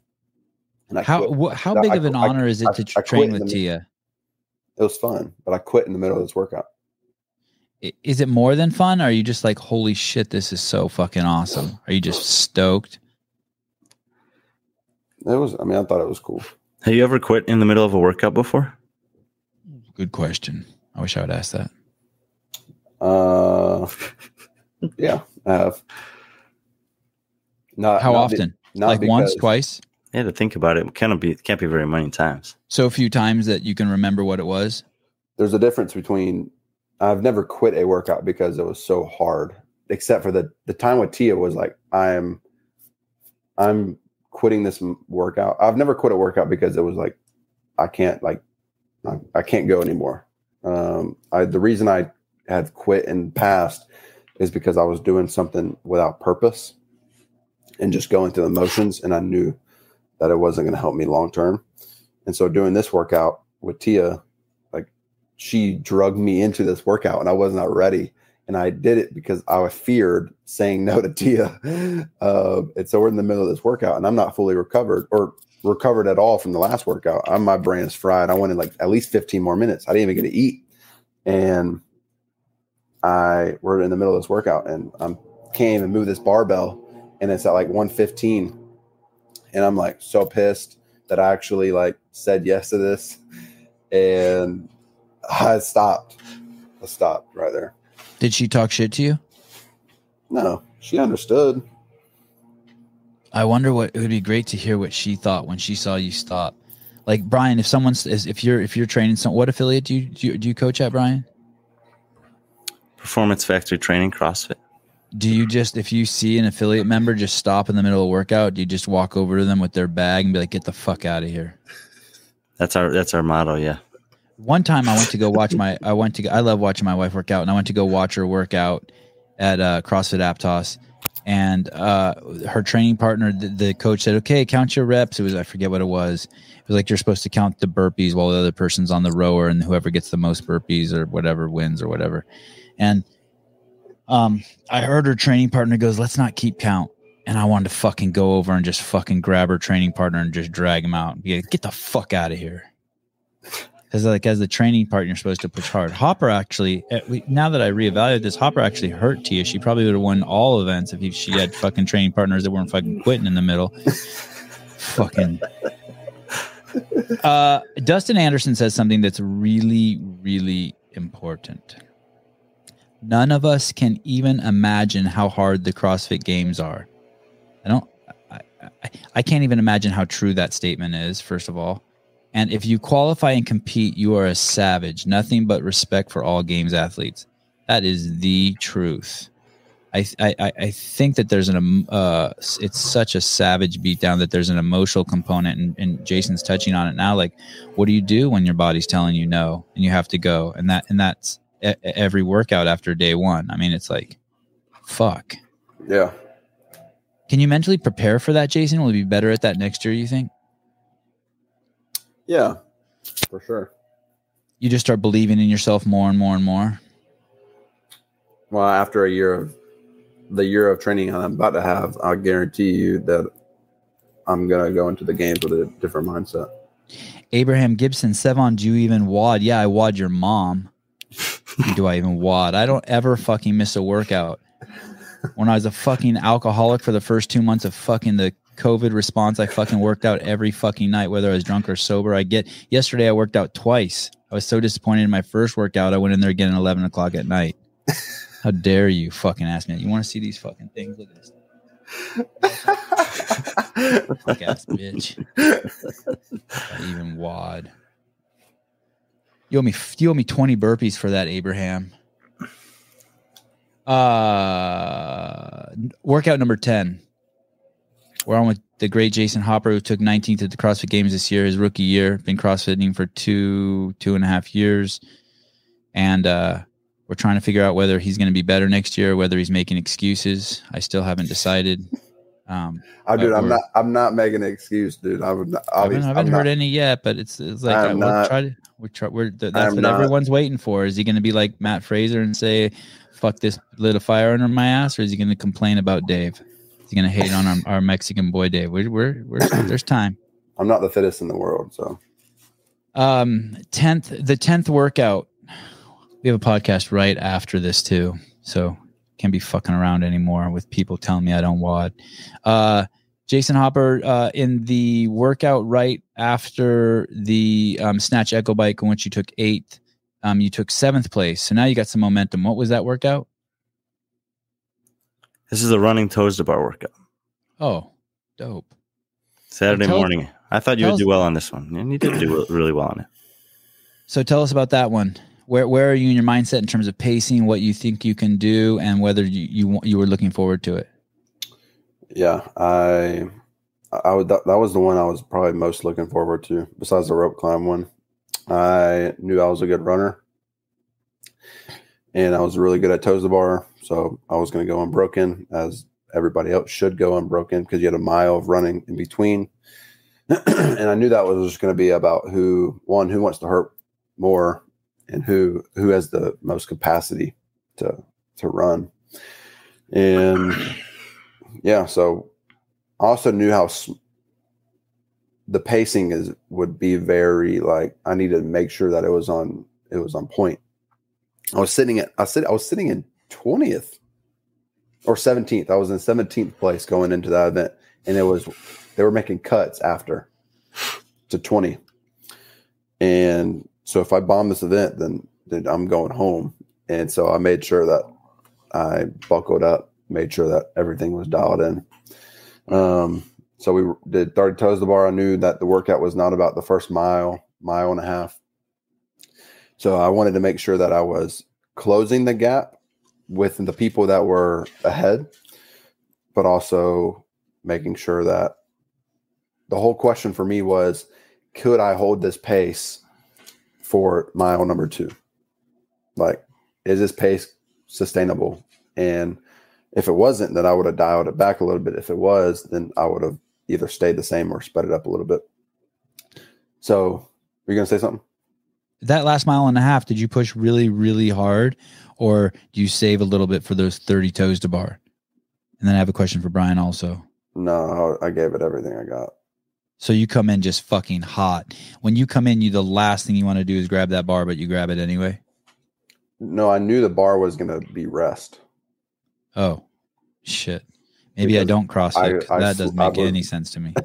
I slow my heart rate down because running is more like you're using.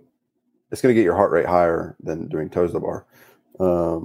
So like actually like getting on a toes to bar and like swinging actually slowed down my heart rate instead of running, and which sped it up. So I knew if I just get to the toes to bar, I can knock out 30, and that could it would lower my heart rate, which would actually feel better. Brian, we look at an athlete like Cody Anderson or Chris Spieler, and we're like, yeah, they're going to be good at muscle ups. Like, we know that they're good at muscle ups. We know who's good at muscle ups. You can see body types. Obviously, there's past experiences with them, watching them as a fan. How do we know if someone's good at toes to bar? Like, how do I don't look at Jayson Hopper's body and know that he's good at toes to bar, or is that a pretty? Am I thinking about it wrong? Am I seeing a tall guy and being like, oh, he's fucked? And he's heavy too. It's not like he's light. He's got to hold on with that grip, and he's got to bring those legs up quite a bit. I actually I really misunderstood this workout when it was announced, because I was assuming that in the programming and the testing of it, that he would want the toes to bar numbers to be challenging for the athletes, and that he had found the perfect number that it would still be a challenge for him. But it turned out that for almost every single one of them, it was an afterthought. It was all about the running. And so what you see when you look at the board is that, or the leaderboard for this particular event, is that the best runners are at the top. And that's it. And there were a couple of situations where, like in the men's, it was Baden Brown and Lazar Jukic, and Baden Brown just hit the toes to bar, got to him with the last couple reps. So Lazar passed him, but he still took second place. And those are the two best runners, and they finished 1 and 2. And I was surprised by that. Jason called that, by the way. Sorry to interrupt, Brian. Don't lose your thought. I spoke to Jason the night before that event, and he goes, "You better watch Baden Brown." And I'm like, "Are you fucking kidding me? That fucking buffalo?" But Jason nailed it. That fucking guy is a fucking gazelle. Well, and it's the same thing with we were all speculating if the pig flip or the sled pull or the muscle ups was going to be the critical factor of that workout prior to the workout. And we didn't know the distance or weight of the sled, and we didn't know the number of flips or the distance of the flips. And so we were like, oh, it all depends on that. Then we see what the actual workout is. And as Jason talked about, it was just a muscle up workout. There were, maybe there were a couple guys who couldn't move the pig, but the guy, if you can't move the pig at all for 5 flips, then you're not going to do very well over the whole weekend anyway. But if you can't do 48 muscle ups, like that's a pretty specific thing. Like Jason practices 80 to 90 muscle ups sometimes, but never in one set. And so again, here I was like, this just might as well have been a 3-mile run. Yeah, pretty much. Andrew Clark, 49 of those pounds, that English money, the good money. Firstly, Sevon and Brian, a massive thank you for you guys for creating amazing behind-the-scenes content throughout the game. Secondly, a huge congrats to Jayson Hopper, games debut and smashed it. You should be out amongst the fit. You stood out amongst the fittest on the planet. I second that. Someone else says I'd pay money to see Sevon and Castro in the undercard boxing match. I don't know if you guys have ever seen the Game of Thrones, but when there's an episode where that little dude, the guy who's the star of the show, the midget dude, he's being like, he's in court and they find him guilty for something, and instead he chooses someone to fight for him. So if I did have to fight Dave, I'd probably choose my son Avi to fight him, and he would probably fuck Dave up. I'm not joking. He will fuck Dave up. He's 6 and he'll fuck Dave up. Mad jiu-jitsu and striking skills. Scott Crowden, more of that good English money. Man, the English people are flowing today. It's evening there. Oh, wow. This guy, did you buy someone a beer, Jason? No. This guy says, oh. I thought he said thanks for the beer. He sent 10 pounds. That's for a beer, Jason. Jason's not getting that money. You want your money back, Scott? A beer or a beard? You can't grow a beard. These fucking guys, all the best guys haven't even gone through puberty yet. That's for a beer, Jason. Quality effort. Enjoy the beer, then crack on tomorrow with your head held high. And I look forward to opening a beer with a smile when I see you on the podium. Bam. Scott Crowden. Thanks, Scott. Appreciate you, Scott. At this point in the competition, is your coach around, Jason? A little. Or is he in Vendor Village fucking getting his favorite pair of fucking floral nobles? he only had access to like some certain parts, which I was never at. So I saw him in the morning, and then other than that, I didn't really see him. Is that a mistake? Certainly, yeah. You needed a coach there. Yeah. Okay. Probably a whole nother episode. Too many questions popping in my head. So you get 7th on the Toes to Bar, and you're stoked. Now you've had an 8th and a 7th, and you're like, okay, shit, I'm in the mix. I made the cut. Yeah, I was hoping to. The goal at that point was to get top 10. Like I can get in top 10. Okay, so not only did you make the cut, but you start having unrealistic expectations of yourself again. I don't think that he did, because the things that were remaining, he knew the snatch was coming, and he would expect to do pretty well in the snatch. And if you just look at the stuff that was missing from the weekend, they didn't know really any of the workouts left, but there'd been no deadlifts, there'd been no lunging, there'd been really no squatting. Like, so he would assume that there's going to be some stuff coming his way that's going to be pretty good. And yeah. So we get done with the run, snatch is coming. No rowing. The workout, or at that point, I made the cut, and all I'm thinking of is, okay, we've done everything that I suck at in this sport. Like, we are about to do some bangers, and I'm about to freaking climb this leaderboard. And I knew I was like a handful of points out from 10th place. It was like the top 10 separated themselves, and then I was to put it in perspective, Jason, Cole Sager qualified 20th, and after one event, he was in 10th. Yeah, so I saw that as well, and I knew that it was possible. The thing is, I see what you're saying, Brian. He was doing well. He had momentum, but they cut out the 10. They cut out the 10 shittiest dudes, and so that's as well true, as he's doing, he's then stuck with these savages. And I don't know if you remember. Let me read some of these names to you guys: Justin Medeiros, Pat Vellner, Brent Fikowski, BKG, Saxon Panchik, Yanikoski, Guillermo something Malheros, Alex Vigneault, Lazard Jukic, Noah Olson, Scott Panchik, Jeffrey Adler, Cole Sager. I mean, on one hand, he has momentum, and it's like, you skip number 12 on purpose? No, who's number 12? Oh, shit. Sorry, Travis Mayer. Oh, my God. That's the only name I should have said. He's stuck in there with Travis Mayer. And, like, come on, man. Like, no, that's like, true. Like, the competition got harder. No, it got harder. Yes, but we'd already seen him. We'd already seen him earlier in the year beat Justin Medeiros in a 6-event work competition, beat Scott Panchik, beat Travis Mayer. And so if he's thinking to himself, I know I can beat these guys on certain workouts. We haven't rowed. We haven't had deadlifts. We've done no squatting, no lunging. All these things I'm good at still remain. I've got a chance to make some big moves depending on what these workouts are. The problem is, and he'll talk about this, is as each of those good movements come out, they weren't the critical factor in the workout. Well, that's a fucking great point. I think you win that argument. And that's why during the week, you should only talk to Brian and not me next year at the games. Jayson. That's why I was pissed at Dave.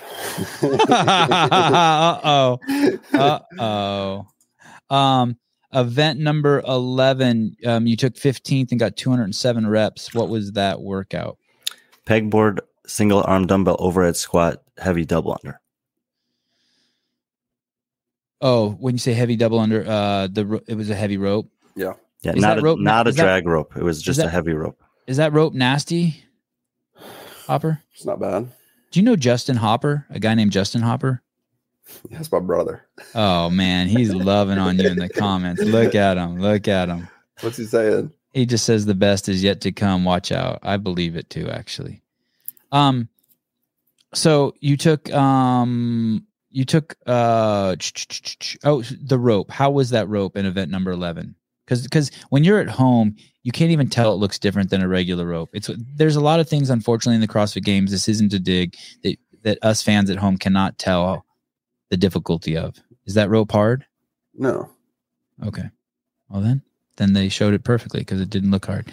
But it was only 15 reps per round. So if it had been 50 or 100 reps per round, it's a little bit more difficult. But usually when they put the heavy rope, it's not massive sets like that. Yeah. So what was your strategy going into that? You took 15th. Were you trying to keep up with someone in your heat? No, I knew the workout was going to be about transitions and pegboards, not necessarily about I mean, there's only 7 reps with the dumbbell overhead squats. You're going to go unbroken. Only 15 reps with the jump rope. No one's going to miss. Like, that's not going to work out. It's going to be who get up that pegboard and back down the fastest, and who's going to either slight jog to each movement and walk fast. Like, that's going to be the difference. And I knew that I wasn't the best at pegboards because it's a pull for me. Like, I knew that legless rope climbs and pegboards were going to be harder. But I was super surprised with how the pegboards felt. Like, that was probably the most proud that I felt all week. Because they felt easy? No, but just I crushed that workout for me. Like, the standard that I had set for myself in that workout, like, I exceeded it. And I remember watching this one having the opposite feeling of the rope climb workout. Was he started out in last place in his heat. Like, after the first round, he was either 9th or 10th. And then after 3 rounds, he was in 8th. And after 5 rounds, he was in 7th. He was just like chipping away at guys and closing in guys. So I thought that overall his execution and plan for that one was better also. Yeah. And I knew I was a bigger guy. So the overhead squats, they were going to move faster than me.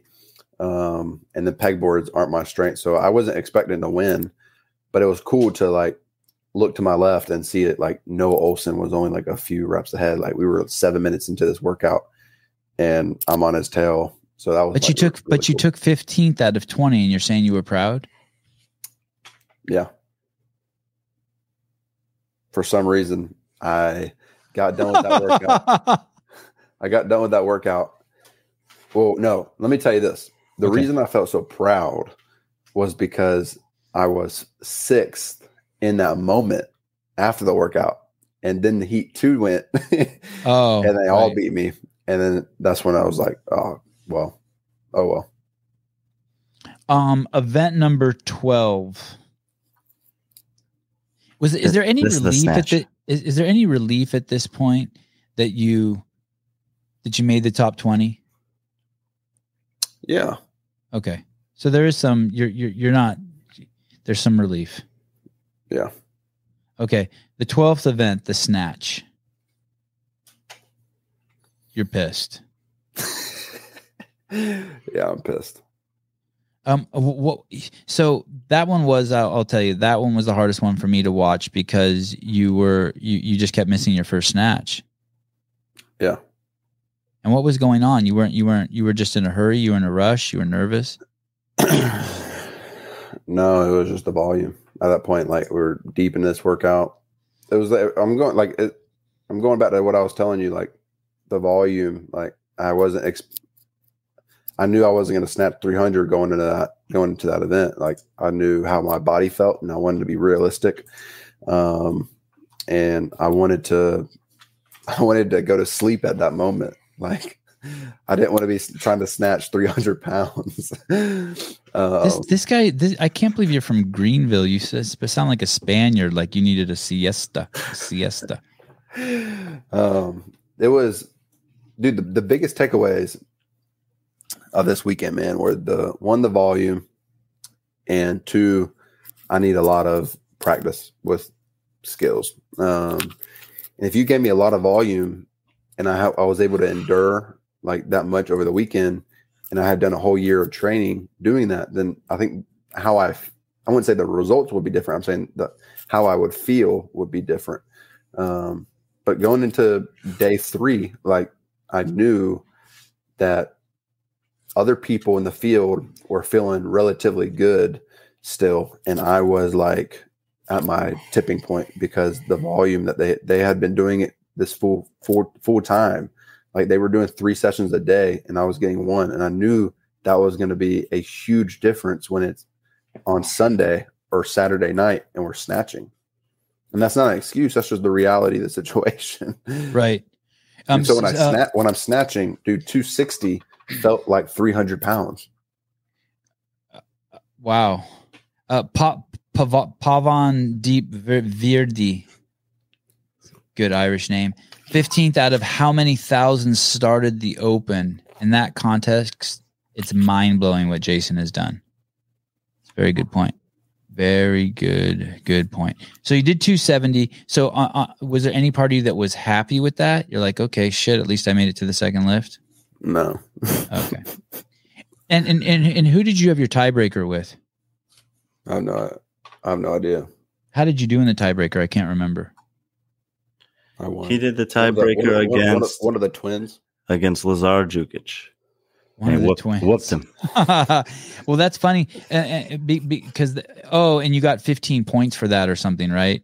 It was like, no, you just got that. You just got a better placement, It was worth 5 extra points at that time. Okay. Event number 13th. That was 13th. That was the one I mean mugged Dave. The snatch. Yeah. Yeah. Am I in the right place on here? Is that event number 13? And now you left the competition floor after that? Like you went in the tunnel? Yeah, I walked off. But not all the guys did. Like when Noah bowed out on the next bar, did his tiebreaker, and then he stayed out on the competition floor. And a lot of the guys started doing that. Did you ever come back out on the floor?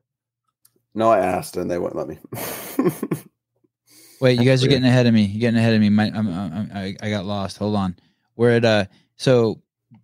at event number 13. Is that right? 12, dude. 12. We were talking about what happened after 12. He said he mean mugged Dave. He leaves the competition floor. I thought I was also one of the first people to get knocked out. And so I thought that once you lose or once you get knocked out, you just leave the floor. That was what it was meant to be, I think. I think that's how it was for the women. Yeah. But then Noah ended up staying out there. I don't know. I thought at first he stayed out there because he was too slow to get off. And so he didn't want to leave and walk in front of the people who were about to lift. But then he just never left. And then everyone else that kept getting knocked off after him just kept piling up in that spot there, watching the athletes that were still snatching. Yeah. But I couldn't see everything down there. So I was wondering if those of you who had finished had come back out or had just stayed in the tunnel or had gone home or I don't know what. I saw the ladies. When they got knocked out, they left. And so I was like, the moment I got knocked out, I didn't see Noah. And so I put my head down, mean mugged Dave, went to the tunnel. Then I realized that the people. Wait, you mean mugged him or he mean mugged you and you gave it back to him? He mean mugged me and then I gave it back to him. And then, consciously, you're like, what's this dude looking at? Fuck you. It was like a in the moment thing. Like I peeked up and he was looking at me, and then he kept looking at me. And so like that inappropriate time that two men look at each other. Did you see it? Did you see a picture of it? No, there should be a meme. I suspect Jayson will have I suspect Jayson will have an obsessive approach on the off season and work on his engine, handstand walks, and running. Well, we'll find out. Oh yeah, wow, someone got it. Yeah. He was so intimidated, dude. His face looked like, man, it was. Dave was intimidated. He might have just been confused. He's like, "What the hell? No one's ever looked at me like that before." SWAT 486. I think rookies aren't prepared or can't train for the volume that happens at the games. Look at there's people making excuses. Careful. There's people making excuses for you, Jayson. There's a wide range of experience that rookies have at the CrossFit Games. And look at this. This guy's baiting you with this question. Ask Jayson. Careful how you answer this one, dude. This one can make you or break you. All right, CrossFit fan. Ask Jayson if he thinks the CrossFit Games are too skewed to upper body skills and endurance.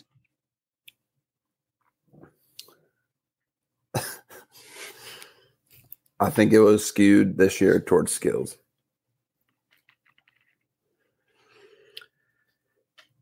Okay, I'll leave that alone. That's why we did deadlifts and handstand push-ups without a wall, but it wasn't about deadlifts. Jim Len, you should see about becoming a Mayhem athlete. They do a lot of volume and do a lot of skill work.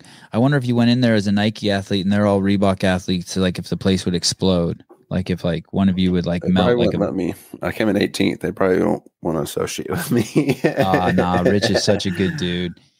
And I shouldn't say this but I think anyone could. Hearing Samuel Cornway talk about it, it's basically just reach out and and you win like Flynn.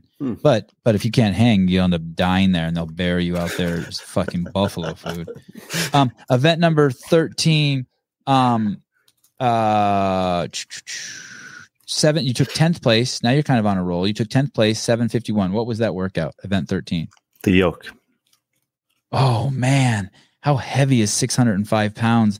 And how did you finish it in 2 rounds? Did you finish it with just 1 minute rest, or did you have to go for a third? I think you had to go for a third, but didn't have very much. I had like 10 feet left. Yeah.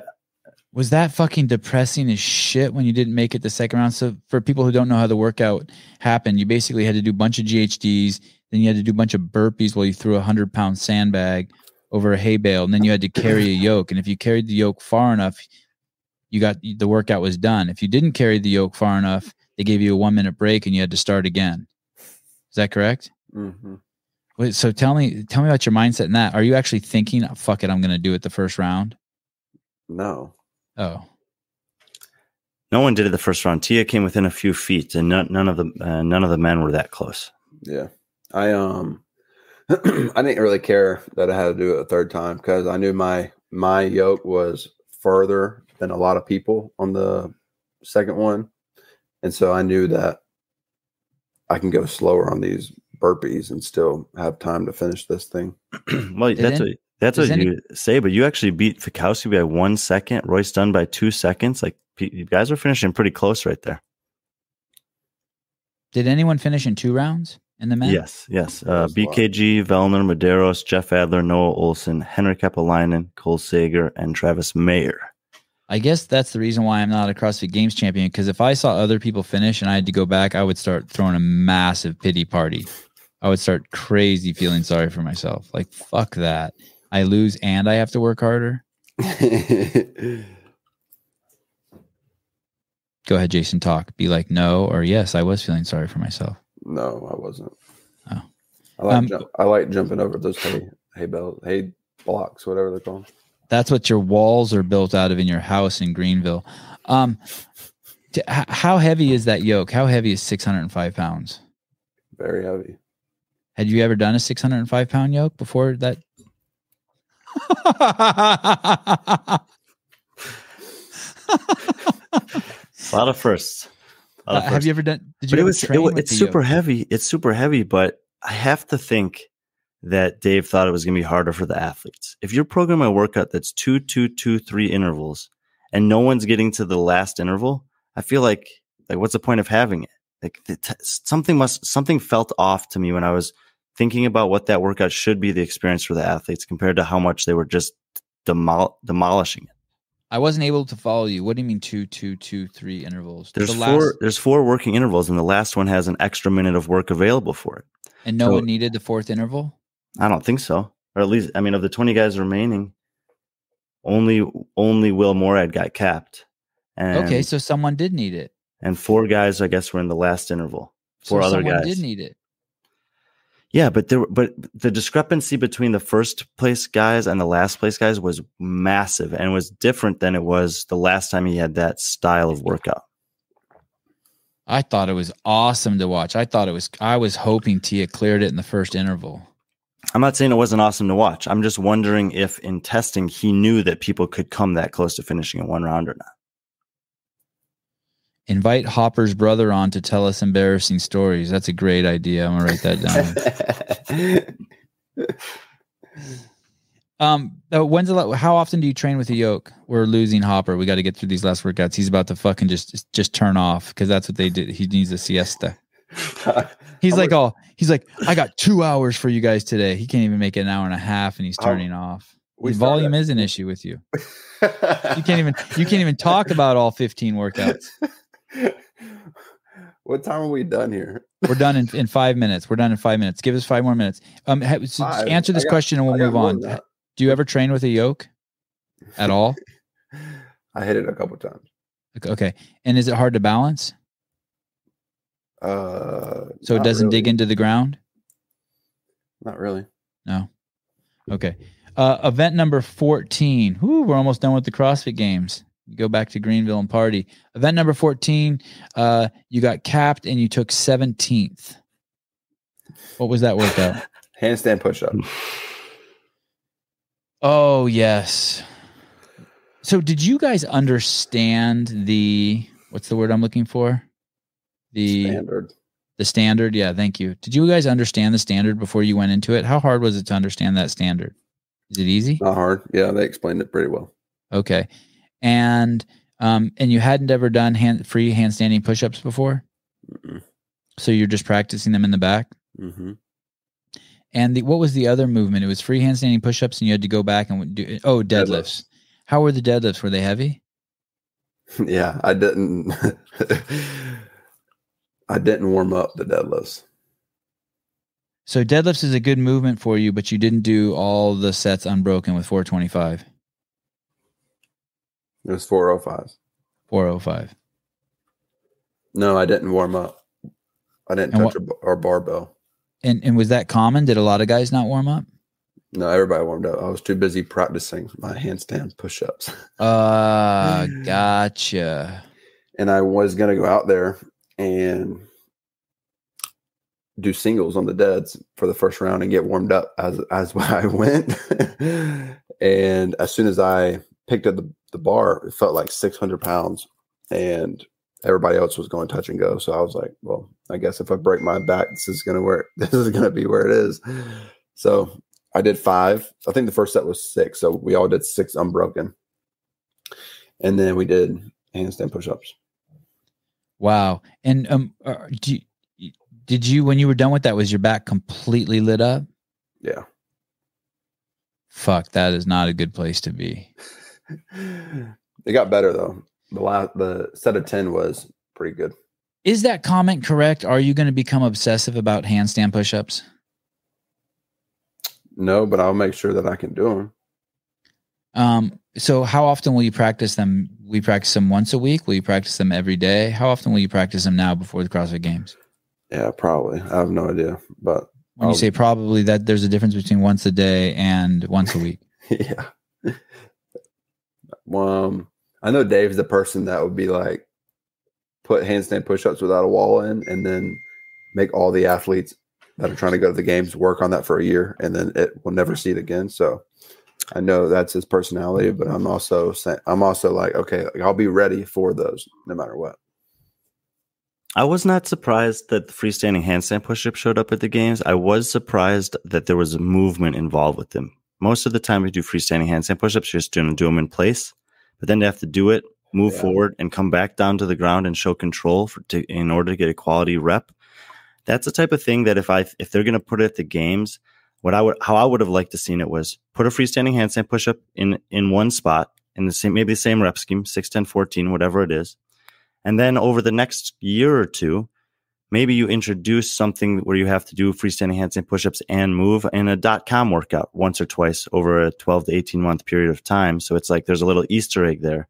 I thought that to introduce that right then and then expect them to be able to do that. And obviously they were able to figure it out. A majority of them figured it out, and some of them finished the workout. They're incredible athletes and have great capacity. But I felt like it took a little bit away from what I would want to see on the last day of the CrossFit Games. The way I work is I was just scared for the athletes. You're probably right, Brian, the way you think about it. But like anytime there's something like that, I just start getting really nervous for the athletes. Like just that someone's going to get just crazy fucking exposed. There was something else in one of the other workouts that I was super nervous for the athletes because I don't want anyone to get exposed. I want everyone to do great. I know it can't be like that, but I want everyone to do great. But I see your point, Brian. I definitely see. It's just point. like we talked about before that workout, that there was a precedent for being able to do freestanding handstand push-ups that was put in place by CrossFit Journal 20 years ago when they said press to handstand should be part of your repertoire. But there was I don't know that there was any precedent for being able to do a freestanding handstand walk, move forward 1 foot, come back to the ground, show control, and then do it again and again and again in the middle of a Metcon. I'm not sure. It doesn't help that fucking moron CEO that came in 2018 hid the fucking journal, and it's now 2021, and they got a new regime in there, and they still haven't pulled the journal out from the fucking bottom pits of hell. It's a complete fucking disgrace to everything that CrossFit's fucking about, and fuck you.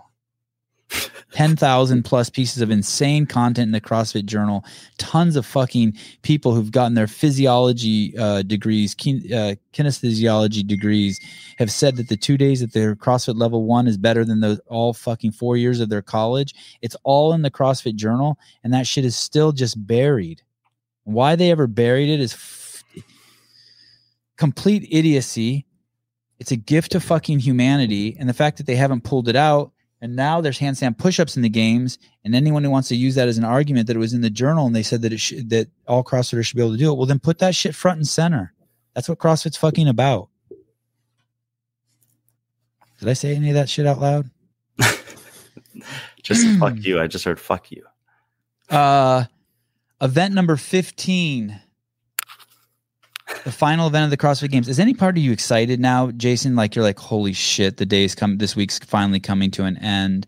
I can't wait to do this. I'm excited about that. Yeah, you are. You feel it. Like everyone feels it. It's like the last day of school, like in the 7th grade. Like you're bummed because you're not going to see that pretty girl that you sat next to every day in class and you never talked to her and you dropped the ball, but you get to be done with school for the summer. Yeah, that's how I felt. Okay, I figured. I'm in touch. I'm in tune with you. You took 17th place with an 808. And at this point, do you even care what place you finish in as you go into this event? Not finish in terms of that event, but in the games totally? Yeah. I knew there was still some money on the line if I could jump somebody with a couple $1,000 or so. It's funny. Jason's his emotions for this entire podcast are probably step in step with how they were at the games. He's just like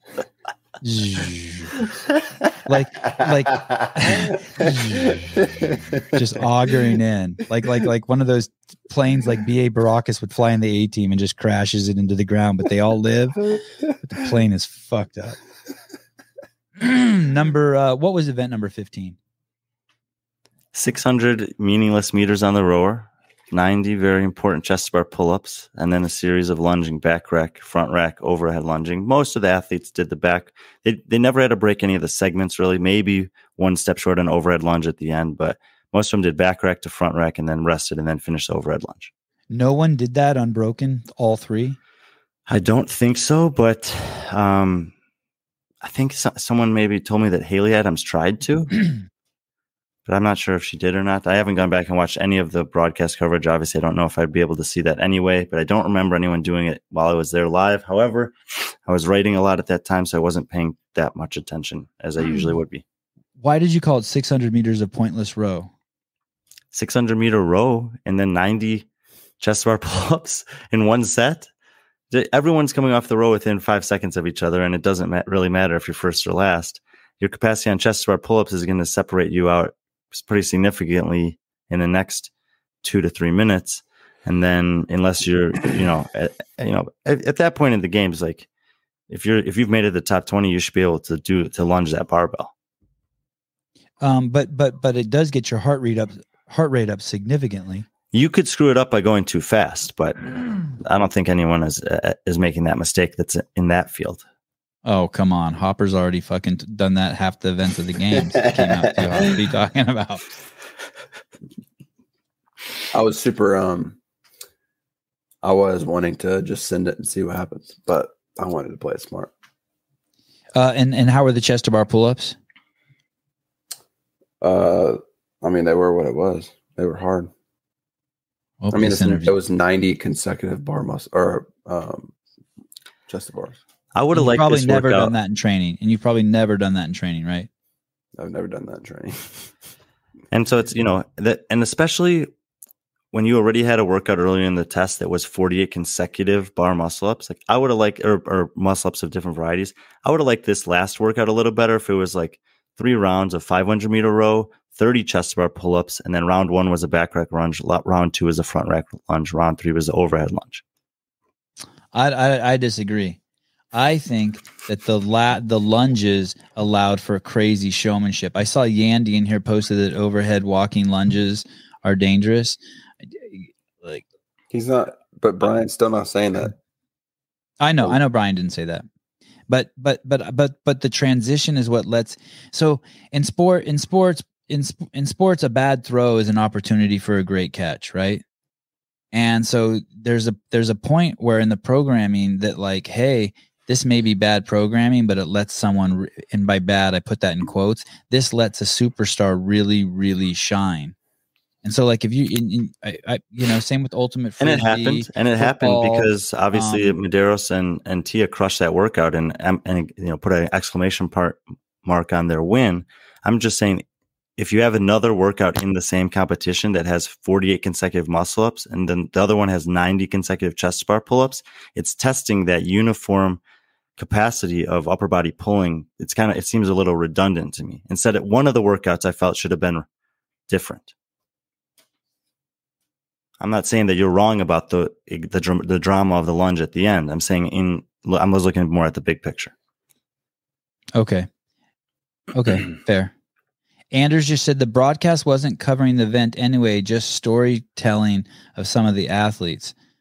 I don't know if you want to get me started on that. So you finish. So is your body just like literally as soon as you finish that last event, like is there like anything cathartic in the brain or like a mental release or like you just took a big shit? Like is there anything where you're just like, thank God, okay. Yeah, I was pretty much over it at that point. And do you think a lot of people are? I don't know. For me, it was more like I was frustrated with like Brian saying, I felt like it was redundant. So it was like, why are we doing 90 chest to bar pull-ups? We just did 48 or muscle up. So it was one of those workouts that I didn't really get. I just felt like there was a lot of workouts throughout the weekend and I just didn't feel like I could really almost showcase the movement that I was like really good at. Like the deadlifts were like a wash. The row was a wash. The pig flip was a wash. All these workouts that are popping up. It's more of like, okay, like I'm struggling with this because it's just high capacity skill work. And I'm not at that level to hang around the big guys. And that just showed. And so when the workout gets released, 600-meter row, it's the row is pointless and the row is my best movement in CrossFit. So I knew the workout was not one bit about the row. It was going to be about who can do, it wasn't even about the lunge. Like I'm really good at lunging, but it wasn't about the lunge either. It was going to be about who can do 90 chest to bar pull-ups faster. And you get the same result of who could do 48 muscle ups faster. So at that point, it was like, if I had been in first going into that workout, I would have been pretty livid having to do that again. But hopefully Dave's hearing this, and I don't think anything Brian said is relevant to you.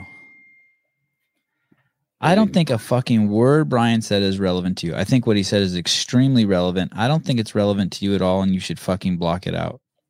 I think it's relevant. What? Tell me what that. Explain more. So Brian's talking about better programming, but or better is not the right word. Different kinds of programming, but why? Jim Cleesis, how about you go fuck yourself? I definitely am listening, and I'm trying to read your comments, and I'm trying to take notes at the same time. He says, Sevon, you can just admit that you are not listening and just waiting for your turn to talk. You fucking asshole. 20 burpees. Brian's making up excuses. Like what Brian's saying could get into your brain as excuses. And you shouldn't have them, and you shouldn't have them as excuses. Like, no, this is the fucking workout, and like fucking do it and be prepared to do it and fucking kick ass. Like it's not, you need to understand maybe his programming, but you don't need to like, you don't need to know if it's good or not. Like, I don't think that's relevant to winning. I mean, I'm open to being wrong. No. The fittest person in the world it doesn't matter what the programming is. Like Matt Frazier, the programming could have been all biased towards all the stuff that I'm good at, and Matt Frazier probably would have still won.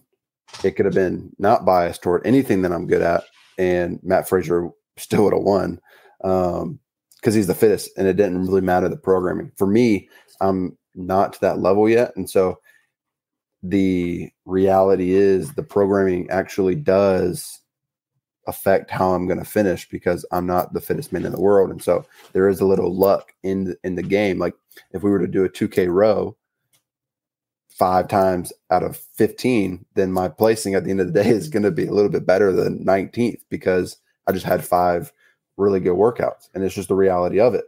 But no, it's not irrelevant. Like I'm going to make sure that I next year, like in training, I've done 100 freaking muscle ups for time and some kind of workout, like there won't be one stone unturned next year.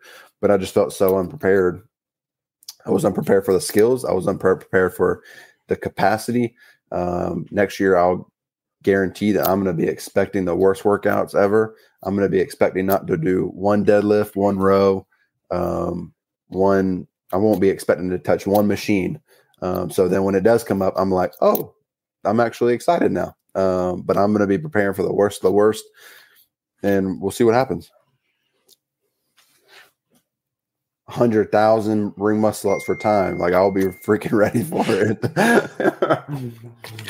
I'm done. 30 handstand push-ups for time without a wall. Whatever. I mean, I'm gonna be a freaking phenom at triple unders at that point. Do you like what you're hearing, Brian? Do you believe him? I believe that he's going to work hard this offseason to make sure he's as prepared as he thinks he can be. Brian won't put me at number 2 though again. Oh, do you think that Hopper has championship mindset? Yes. Will you tell me your honest opinion after the show's over? Yes. Hopper, when are you going to come on again? Whenever you invite me. All right. Can we talk about one more anything else? Yeah, Tyler, I'm so sorry. We had another podcast lined up, but unless you're yoked as shit and handsome like Jayson, I'm sure you can totally understand. But we have another podcast lined up. But go ahead, Jayson. Go ahead with what? You said, can we talk about one more thing? Yeah, you start the conversation. I just got my.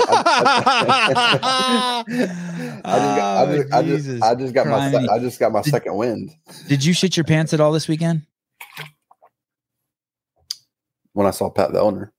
Yeah, right. I understand that, but I mean, there was talk. Brian and I have talked to some athletes, and they said that there were moments where they thought they were going to shit their pants, literally. And I'm wondering if I'm really wondering about that lake water. Of all the things that I'm concerned about at the CrossFit Games, the only thing that I'm concerned about is, besides the broadcast, is the lake water. Is that lake water fucked up? I didn't think it was. Did you see the picture of me I posted yesterday in the lake? Do you follow? You don't even follow me so long. Oh my gosh. I probably do. Dude, look at this. This was me in the lake. Even though I came in 12th, this was me. I'm looking right now too. All right. You see? This is everybody else behind. This is the leader. Yeah. Where are you? Over there. What happened? Holy shit. You see me right here? Yeah. You're like totally off course. You swam away from the school? A fish? Swam away, man. Wait, I don't see that in your Instagram. I'm on your Instagram. I don't see that. I see you like doing a thumbs up or something. I posted it's on my story. Oh. I don't have time. I don't have time. You have 30,000 followers. I have 98,000 followers. I don't have time to look at other people's shit. I'm too busy in my DMs. Do you want to know how badass this podcast is? I am so fucking shadow banned, and I still put on 500 followers during the games. It's kind of crazy. No, 600. Jesus. You're funny, man. Thanks for coming on. Have you talked to? Finish one. Okay, one more question. Have you talked to Taylor? What's our friend's name? Taylor or Tyler? Dang, dude, are you serious? There's too many names. Taylor Self. Dude, he hasn't texted me one bit. Yeah, he's scared. He's already getting ready for next year. He's scared. Did you eat enough during the games? Yeah. I was shoving peanut butter jellies down my throat, dude. That's good. Did you sleep well there? Not really. Because you were thinking about the competition, or because the environment wasn't good? I was so sore on Friday that I couldn't get comfortable in my bed. I couldn't fall asleep. Yeah, Jim, I am constantly trying to listen at my absolute best. I don't have a very strong memory when it comes to some things, but I'm also multitasking like a mofo. So understand that. But I take all of the people who come on the show very seriously, very seriously. I take the podcast extremely seriously because I know Jayson just gave an hour and a half or 2 hours of his time, and I detest people who waste each other's time. So, and I thought about him the whole time I was showering before the show. What are you projecting me to do next year? I'm gonna pee, and when I get back, you guys better be done. We got another podcast. Too early to say. You need to come out with a projection for next year, right now, and see what happens. Like based on 2021, 2022 projection. You know what? That's not a terrible idea. Give me maybe a month from now. I'll do something like that. I'll project you around 10th. 10th? Yeah. There's some guys coming back. There's some guys, Bill coming up. We'll see. Taylor Self might be up there 9th. 9th? No, I'm just speculating. I have no idea. But that's not a bad idea. I've never done that like before the season before. That would be completely different. Yeah. Well, whatever money that you make off that one, then I get a percentage because that was my idea. But do you think this is a question that I'll ask after we start recording? I think that's the cue, Ryan.